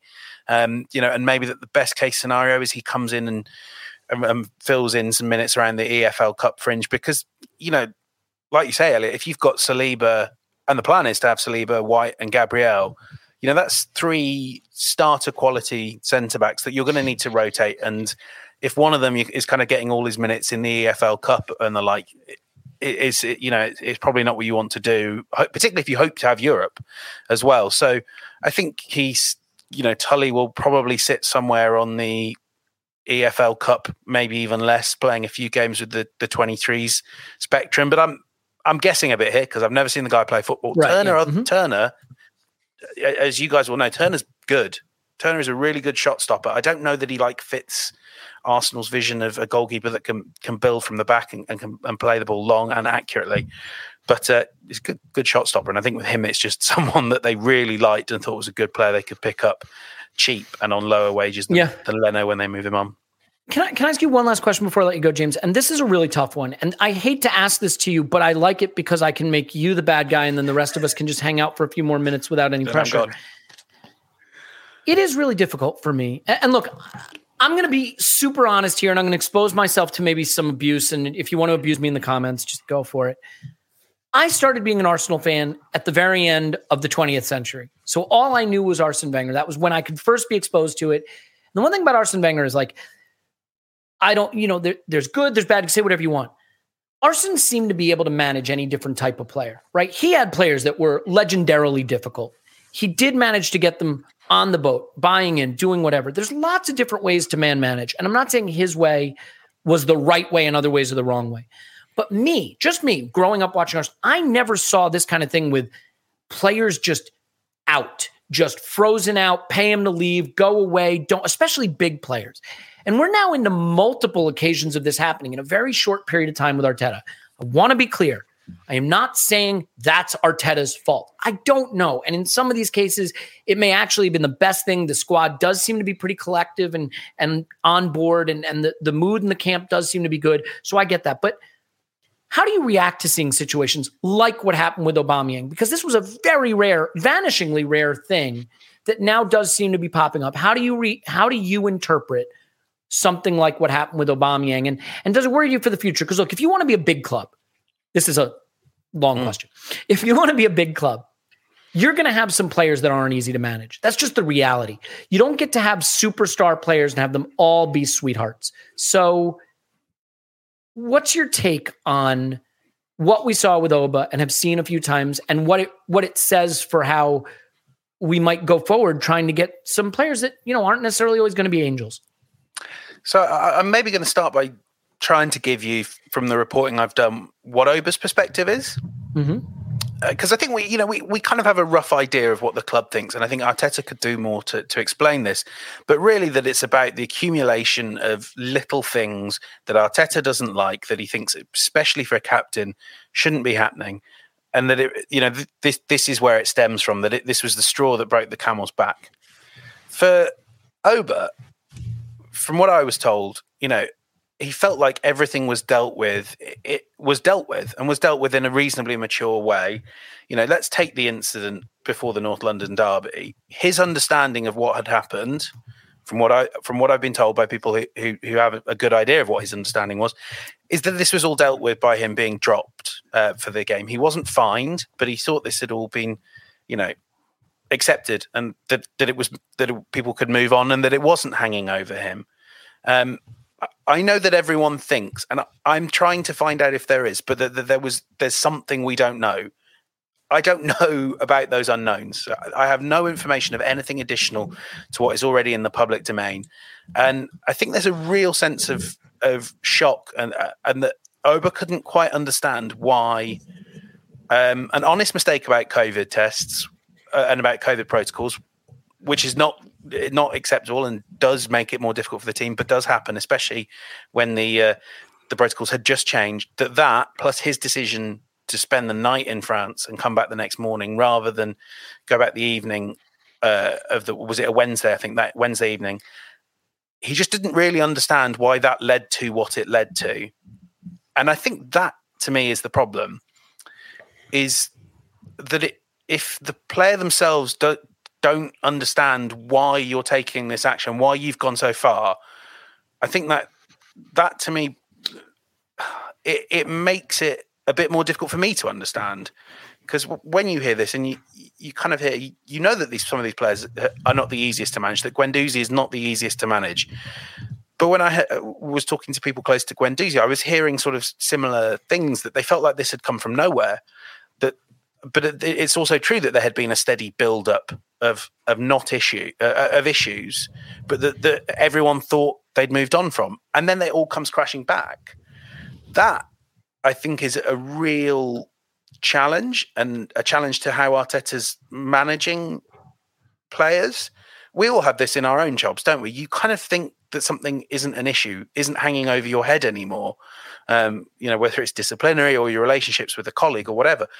But if it turns out it has, and it's been bubbling away in the background, and your manager's been unhappy with you for months and hasn't really verbalized that to you, and has given you the impression it's all done and dusted, that's hard. That's something that Arteta can learn from. And everyone knew that appointing Mikel Arteta, he would be learning these things in particular on the job, because this is what Pep Guardiola doesn't teach you. Pep Guardiola teaches you how to be an excellent tactician, and he leans on your advice. But in the end, a lot of these conversations happen in the manager's office, or they happen with Guardiola and people above him, but they don't happen with the assistants, because it's important that the assistants have this degree of distance. And you kind of hear the same things at Arsenal. Yeah. And Arteta's still learning, but he's it's not great to still be learning and to be losing, good players, or to be turning these things into high drama. I think in the end, with Oba, they've got away with it. I could tell you so many stories about how badly they managed the situation with the Saudis, maybe for another pod, but they've got away with it. And this deal, the actual deal in itself, it's not too bad, is it? Free transfer. You don't have to pay any more of his salary. You've got away with it. But one of these days it will be much worse, and I do worry about it. Yeah. There's a few things to consider there, James. First is you can learn how to coach when you're an assistant. I don't think you can learn how to operate in the transfer market, and I don't know that you can learn how to manage, because that much isn't on you. And so Arteta, his only experience doing that will have been watching Pep. But when you have Man City's money, you can freeze out a Leroy Sané and be like, go sit on the bench. I don't need you. It's a much dicier proposition to take that approach at Arsenal. And maybe Arteta's still learning a little bit of the things he couldn't have learned, because this is his first job. The other thing I would say, though, James, is I'm prepared to accept a new coach coming in, falling out with a few players from a prior regime and saying, I can't work with these guys, I'm sorry. Like a Guendouzi or an Ozil or whatever. Whether you side with him or not, I can see that. The reason the Oba situation is a little different to me is you worked with Oba. You knew who he was, you knew what he's about, and you opted to give him a break-the-bank contract in his 30s. You don't really get to say, well, I had no idea he'd be like this, and then just throw your hands up and say, I won't manage him. You know what I mean? Now, again, it may be way worse than that on Oba's side. I'm not trying to, because we are filling in blanks. I just think it's one to keep an eye on, because if you're going to compete with the big boys at the very top of the table, somewhere along the line, you're going to have to figure out how to manage some players that maybe aren't the easiest. And that's the next step. Is it fair to say it like that, James, that the Oba one maybe more than the others because he was Arteta's player more or less, and the fact that he re-signed him leads to slightly different analysis? Yes, 100%. And you know, as you say, this is all his decision. And the other thing I always hear from people close to Oba that makes it all the more confusing for him is he's like, "You were the one that wanted me here. I could have gone to Chelsea. I could have gone to Inter Milan. I could have gone wherever, but you convinced me." I don't know. Yeah. I don't think it's great, but yeah, I completely agree with you there, Elliot. Yeah. All right. Well, we'll let you go, James. Thank you. It was very kind of you to jump on this. Thanks so much. All right. James on Twitter, James Benge, and read all his great reporting. We'll hopefully have you on the pod soon. Yeah. Yeah. Anytime. Thanks so much for having me. Thanks, James. All right. I do want to cover that with you guys. I lied and said I'd let you off the hook by making James the bad guy, but I'm not going to do that. I will. I'm going to throw it to you quickly, Scott. I mean, I have had some pretty unpopular opinions on culture. I think culture is one of these things we analyze after the fact. If you win, everyone goes, look at their culture, it's great. And if you lose, they go, they must have terrible culture. But like, I understand that you can't just have spoiled babies who ruin the dressing room and make everyone miserable, especially when you got young kids. You've got young players that need to learn the right stuff. But you also have to balance that with like, you know, needing to score goals and stuff. So like, where do you come down on the idea that like, it's okay to freeze out players who don't get on board versus needing to maybe show some flexibility in terms of what you allow? I think there were some interesting things that came from James's explanation. And I think there's some kind of toxic things. It kind of reminds me of when you're kind of in a bad relationship and you get, you know, old kind of arguments dragged up when you thought that they had kind of been done. I didn't realize that was necessarily the situation here because it's been kind of a hard one to get a lot of reporting on this. It feels like there's been, I think even when I going back to what I said when this first broke out, it feels like we're only getting a lot of the club's spin from this, and we haven't heard a lot of what Aubameyang's situation is. So this kind of filled in a little bit more of the gaps, at least for me, on what he is coming from. Because I think that, you know, I saw a lot of the similar things to what Aubameyang is. Maybe there was a little bit of a misunderstanding at first, and now it seems like some of these things that he thought were resolved, were taken care of, are now being dragged out, and that was kind of the reason for, you know, the multiple situation that came part of the release. And I thought that maybe he was done with that and, you know, the club had all moved forward. So again, like, you understand that those are probably situations that he shouldn't have done, but if, you know, he had already kind of been punished for those, why is it now being held against him again at the second time? So it's a frustrating situation. And I think that this is one where, I think Arteta is definitely learning on the job on how to deal with these things. But going back to your original question again, so as I kind of pull what you do, answering what I wanted to do. Well, that's okay, because I asked you, so it's I think culture is a lot of things that happen kind of post hoc. It's used to explain what happened, not necessarily. It's really hard to say in the moment if you're having good culture, or is it just a reflection of, are things going well or are things going bad? I think that, you know, it is, you know, going through process is probably the thing that we want to guard more. Is this the right process for how we want to deal with players? So I think that maybe if this is going to be it, like, that's fine. Like, but I think we just need to be realistic that this probably lowers sometimes that we're not going to be able to have some of these superstars, because they do expect to have maybe a little bit extra to be taken care of. And if we're okay with, you know, maybe being not at those level of player, and we want to have this as our culture, and we have certain things that we're going to deal with, and that's okay. Maybe that everybody's okay with that. Yeah. And let's be clear. Like, Oba hasn't been great. Not using Oba didn't crater the club. Making Oba unusable has created a challenging situation. I think some people view it as that's on Aubameyang, and it may absolutely be on Aubameyang. There are other people, rightly and wrongly, who may feel that surely another solution could have been found, an accommodation. I don't know, because I don't know exactly what happened. So I'm commenting on speculation. But Tim, I'll let you have the final word on this. The only reason I take a more intensive look at how Arteta has handled Aubameyang versus some of the other ones is we made the choice to give him that. This manager was part of the decision to give him that contract. So he had some window into who the player was, his age, his performance, his personality, and it's a very, very big wage to give. So he weighed everything and decided it was the right thing. And so it feels a little more on him, I guess is what I'm saying. That doesn't mean he's in the wrong. It just means he had more culpability in this situation than prior ones. So as a final thought, I mean, Oba's Arsenal career is over. It's probably best for everyone. Do you believe that Arteta will have to find alternate ways to handle disputes with players going forward, or that actually no, he will bring in the kind of players where this doesn't become an issue going forward? Where do you stand on that? I think it's a bit of both. So we've had some really interesting comments, and what's really interesting about them is like they're going in completely different directions. We're getting lots of like, no, he has to do this because the culture was too soft, and I think there's some merit to that. I think there was another good comment about he's just not at the level to put up with that anymore. And you look at the way Alex Ferguson managed Roy Keane, for example, clearly didn't like a lot of like what Roy Keane said in the media and stuff like that, but he was one of the best midfielders in the world. And as soon as that was no longer the case, he got rid of him. And quite brutally. So like, and I do think particularly initially, you can make some arguments, because the thing is, I think we have to try and comment on this, like on the overall bit, because it's very difficult to comment on each individual situation in isolation. It could be that all of these players were just completely unmanageable.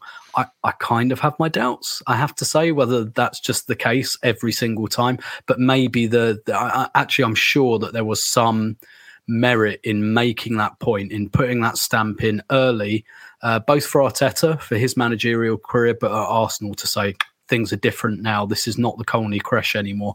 I do believe that there was probably there's at least some value in that. We don't know the extent. We'll never know the extent, because you need to see the alternate universe where Ozil and Guendouzi play and Arteta just hates them. Like what does that universe look like? We'll never know. But I think there is going to have to be some level of expediency, because you're right, he's burning through a lot of players that weren't his, and that's kind of all right. But a lot of these squad players are getting replaced, right? So Chambers, Elneny, Nketiah, Maitland-Niles, I won't call Lacazette a squad player, but they're all going, right, to some extent. And he's going to have to bring in other squad players. And let's have it right, he hasn't managed the squad players particularly well, and I think that's because he hasn't made them feel valued, because he keeps flip-flopping on what he thinks of them, and that's going to have to stop for a start. Who are the squad players that are loyal, that he likes? Elneny and Cedric. Why is that? Because they're on contracts they can't get anywhere else, right? And I don't want to cast aspersions on their characters per se. They both seem like decent characters, but the reason that they're the good boys that are very obedient is because they're on contracts they're not going to get anywhere else. That's why they're well-behaved boys. Whereas Maitland-Niles, Chambers, they're looking around going, okay, this guy, he can't decide whether he likes me. I can go to Roma, I can go to Aston Villa, fine. He is going to have to find a way to manage those grey areas, particularly with some of his squad players. I think Nicola Pepe is a really interesting challenge that's coming up for him, because we're talking about Arsenal not scoring enough goals. We've got to, I'm not saying start him every game. In fact, I don't think I'd start him in most games, but we've got to find a way to get Pepe involved. And we know that's not Arteta's player. We know he doesn't really like him. I completely understand why. I find him a very frustrating player as well. So he needs to be able to manage those grey areas. And again, I'm hypothesizing here a little bit, but sometimes being a strong manager isn't always just about taking the hardest line every time. Sometimes being a strong manager is eating the shit sandwich and calling it ice cream. It's being flexible, is getting people on board. Sometimes that's the strong management. And sorry, just to wrap this ramble up, it's only in the very spoiled, very entitled world of football, managers can just turn around and go, no, don't want to. Don't want to work with this guy. Like, anyone who's ever been in a management situation in any other industry, you don't get to do that. And you don't get to tell people, no, I don't agree with that, I'm not doing it. Like if, senior management, for example, tells you this is the decision, you've got to go out there and tell the people you manage that. That's what you fucking do, or you get sacked. It's as simple as that. And it's only like very cosseted, spoiled footballers who get to become managers and go, no, not doing it. Don't want to. Yeah. Look, that is, Tim, I think you hit on something that I haven't been able to articulate, but I do fundamentally connect with, which is like, everyone has a boss. Arteta has a boss. It may not be Edu. It may not even be Dick Garlick, but it is someone. And maybe it's Josh Kroenke or Stan Kroenke. And like, I have to say, if you sign players and a season later you want them gone, and you give out big contracts and a season later you won't even use them, and you're replacing expensively players that you acquired expensively, at some point, the person you go to, who is your boss, when you ask for Vlahovic or when you ask for the next move, is going to go, and how many months will it be before this guy's being shipped out and I'm paying his wages to play somewhere else? Now, that may be unfair, and maybe all these players deserved it. But you know what bosses don't like to hear? Excuses.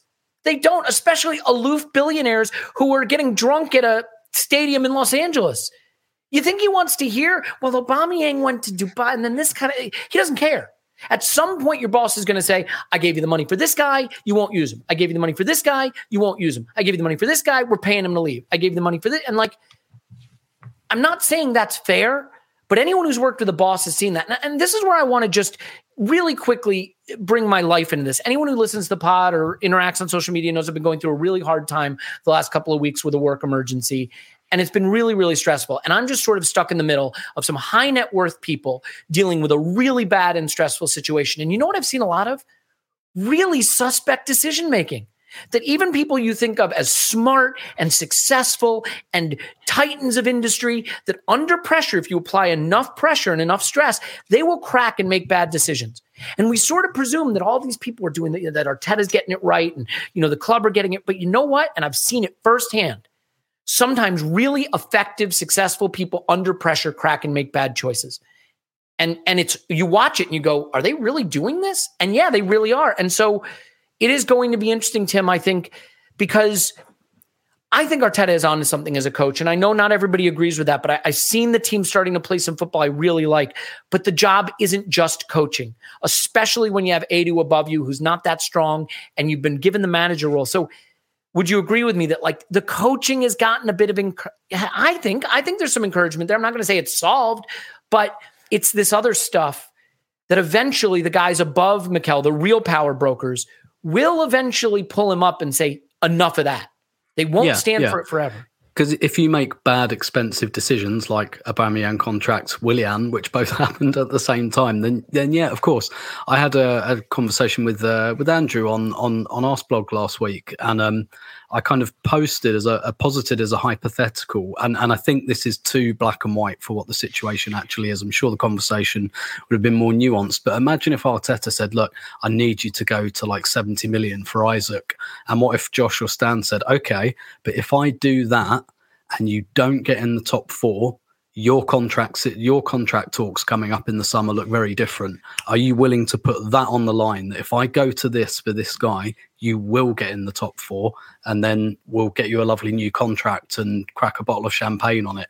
Because again, that's the kind of, and that might not be more nuanced than that. Like you said, Elliot, rich guys who own things, they often are as black and white as that. It's okay, I'll put the money down for this guy if you are willing to put your contract on the line for it. And that I think that would be a really, really interesting conversation, and maybe a conversation that I would like to have happened, not because I want Arteta to be punished or anything like that, but just to give him maybe some of the nuance in this situation and say, what if it's you that gets burned this time? What if it's you that's, okay, you're in or you're out? Right, putting the skin in the game, right?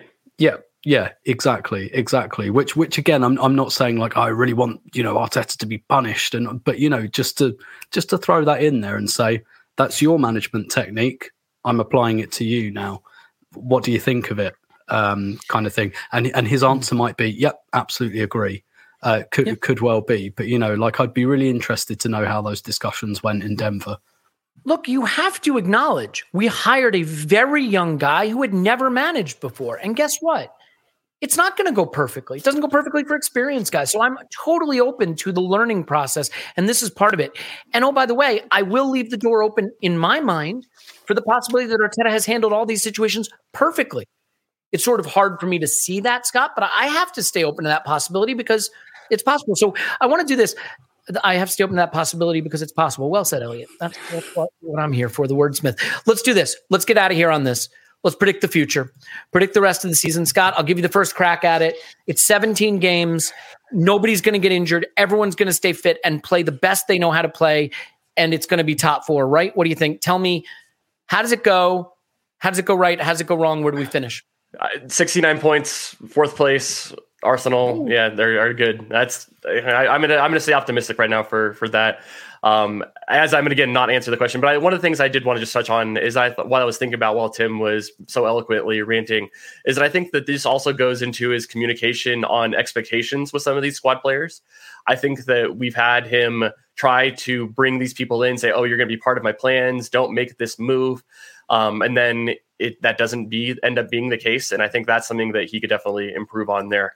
And I think that we should be better at making, cut and run decisions. All right, we need to do that. And, we did that with Oxlade-Chamberlain. We did that with Iwobi. And I think both of those turned out well for us. So that's kind of my last point on that. But yeah, 4th place, 69 points. You really do think, nice. You really do think 4th place and 69 points? I mean, it's possible. I mean, do you think I'm right, Scott? I mean, just real quick before I get Tim's prediction, we get out of here. Do you think I'm right that it will be maybe 3 or 4 points between 4th and 7th? I think so. Yeah, I think it's going to be really, really close. I think that there's going to be. I think we're going to be at least 6th place. I really do think that. I would definitely say that that's a 90% chance that we're at least 6th place. Yeah, I would say 4th is what I hope for, and from where we are, we should still be gunning for it. If we get top 6, I'd take it. I think if we fall out of the top 6, everyone throughout the whole club is going to look at this as a huge opportunity missed and be scratching their head about how we let this happen. Tim, you want to give me your prediction? Yeah, sure. I'll preface this by saying I'm not great at predictions, but unfortunately, I think we'll finish 6th. I think there's going to be a lot of marginals in this race, and I just don't think we're not a marginal gains team. I think we're still a little bit of a Goldilocks team, and I'm just not convinced that that's going to get us over the line. I'm not convinced that when it's 0-0 with 20 minutes to go away at Newcastle that we've got what we need to go and get that winning goal. Unfortunately, I do think the teams we're competing against do have that. Unfortunately, so yeah, sorry. That's what. To be fair, I predicted 6 at the beginning of the season, and I'm sticking with it. But I agree with you. There'll be a couple of points in it. Yeah, I think it's going to come down to the head-to-heads, right? It's going to be the Arsenal versus United. It's going to be Arsenal versus Tottenham. It's going to be Arsenal versus West Ham. Those are going to be the big deciders. Yep, agree. You could see how it would go right or wrong, right? It goes right if we get lucky with injuries and guys like Lacazette and Saka and Martinelli and Smith Rowe and Odegaard and Partey stay fit for the rest of the season. And we win away at Spurs. Yeah, it is going to come down to Spurs and United head-to-head. We can't lose to either of them, right? I mean, that much is clear. So I would take top 6. I think we should still be going for top 4, and I think we've made that hard on ourselves now. Can I ask you a quick question, Tim? Do you think it's possible, as we summarize this transfer window, that the Premier League is pivoting to 5-a-side and they just haven't made the announcement yet, and we knew that ahead of time? Yeah, maybe. I mean, look, maybe we'll get maybe we're just testing this new rule and just getting all of our games postponed. And what will happen is that it will get to the middle of May and we'll have 10 games to play, and Spurs and United will have to sit there all summer while we play the games. And then it will finish on transfer deadline day, and Spurs particularly won't be able to make any signings because they won't know whether they're in the Champions League. That's perfect. I mean, what could go wrong? I just hope that we aren't sitting here at the end of the season going, just a couple more goals in this squad, and we would, you know what I mean? That's the only thing that, to me, I hope we're not sitting there, because it feels maybe a little self-inflicted. Look, I want to say to everybody watching, listening, we love you. I am assuming the audio comes out all right for this. Probably going to put this out as a podcast episode too. But for everyone who joined live, thank you. And I'm sorry that we didn't have something more exciting to announce other than Austin Trusty the Process. But that was a high point of the show for me. I think personally, Scott is on Twitter at _that_crab. Thanks, Scott. Thank you. Tim, always a pleasure, and I'll be talking to you in the near future, as always, but glad the baby was able to get to sleep and you were able to join us. Yeah, same here. My pleasure as always. Tim's on Twitter. Roberto, thanks, Tim. My name is Elliot Smith. You can block me on Twitter at Yankee Gunner, and you should definitely do that. My opinions there are even worse than my opinions here. Look, we love you. We love you for being with us through all this. This is therapy for us, for you, for all of us, hopefully. And you know what? The transfer window isn't the football. The football still happens, and we still go out on that pitch, and we can still play great football with the players we have. And the things that we love about this club right now, Saka, Smith Rowe, Martinelli, Odegaard, right? These young players, White and Tomiyasu and Ramsey, they're still here, right? That's still here, that core. We can still feel good about that. We can still cheer them on, and there's still every chance we can get where we want to go. Not the window we hoped for, but the football is still leaving a lot to be determined. So let's hope for the best. We'll pick it up on the other side of the window. We'll have pods all week and everything and all the usual stuff. So we love you. Hope you're safe and well and doing all right. And we will talk to you after Arsenal 10, Wolves 0.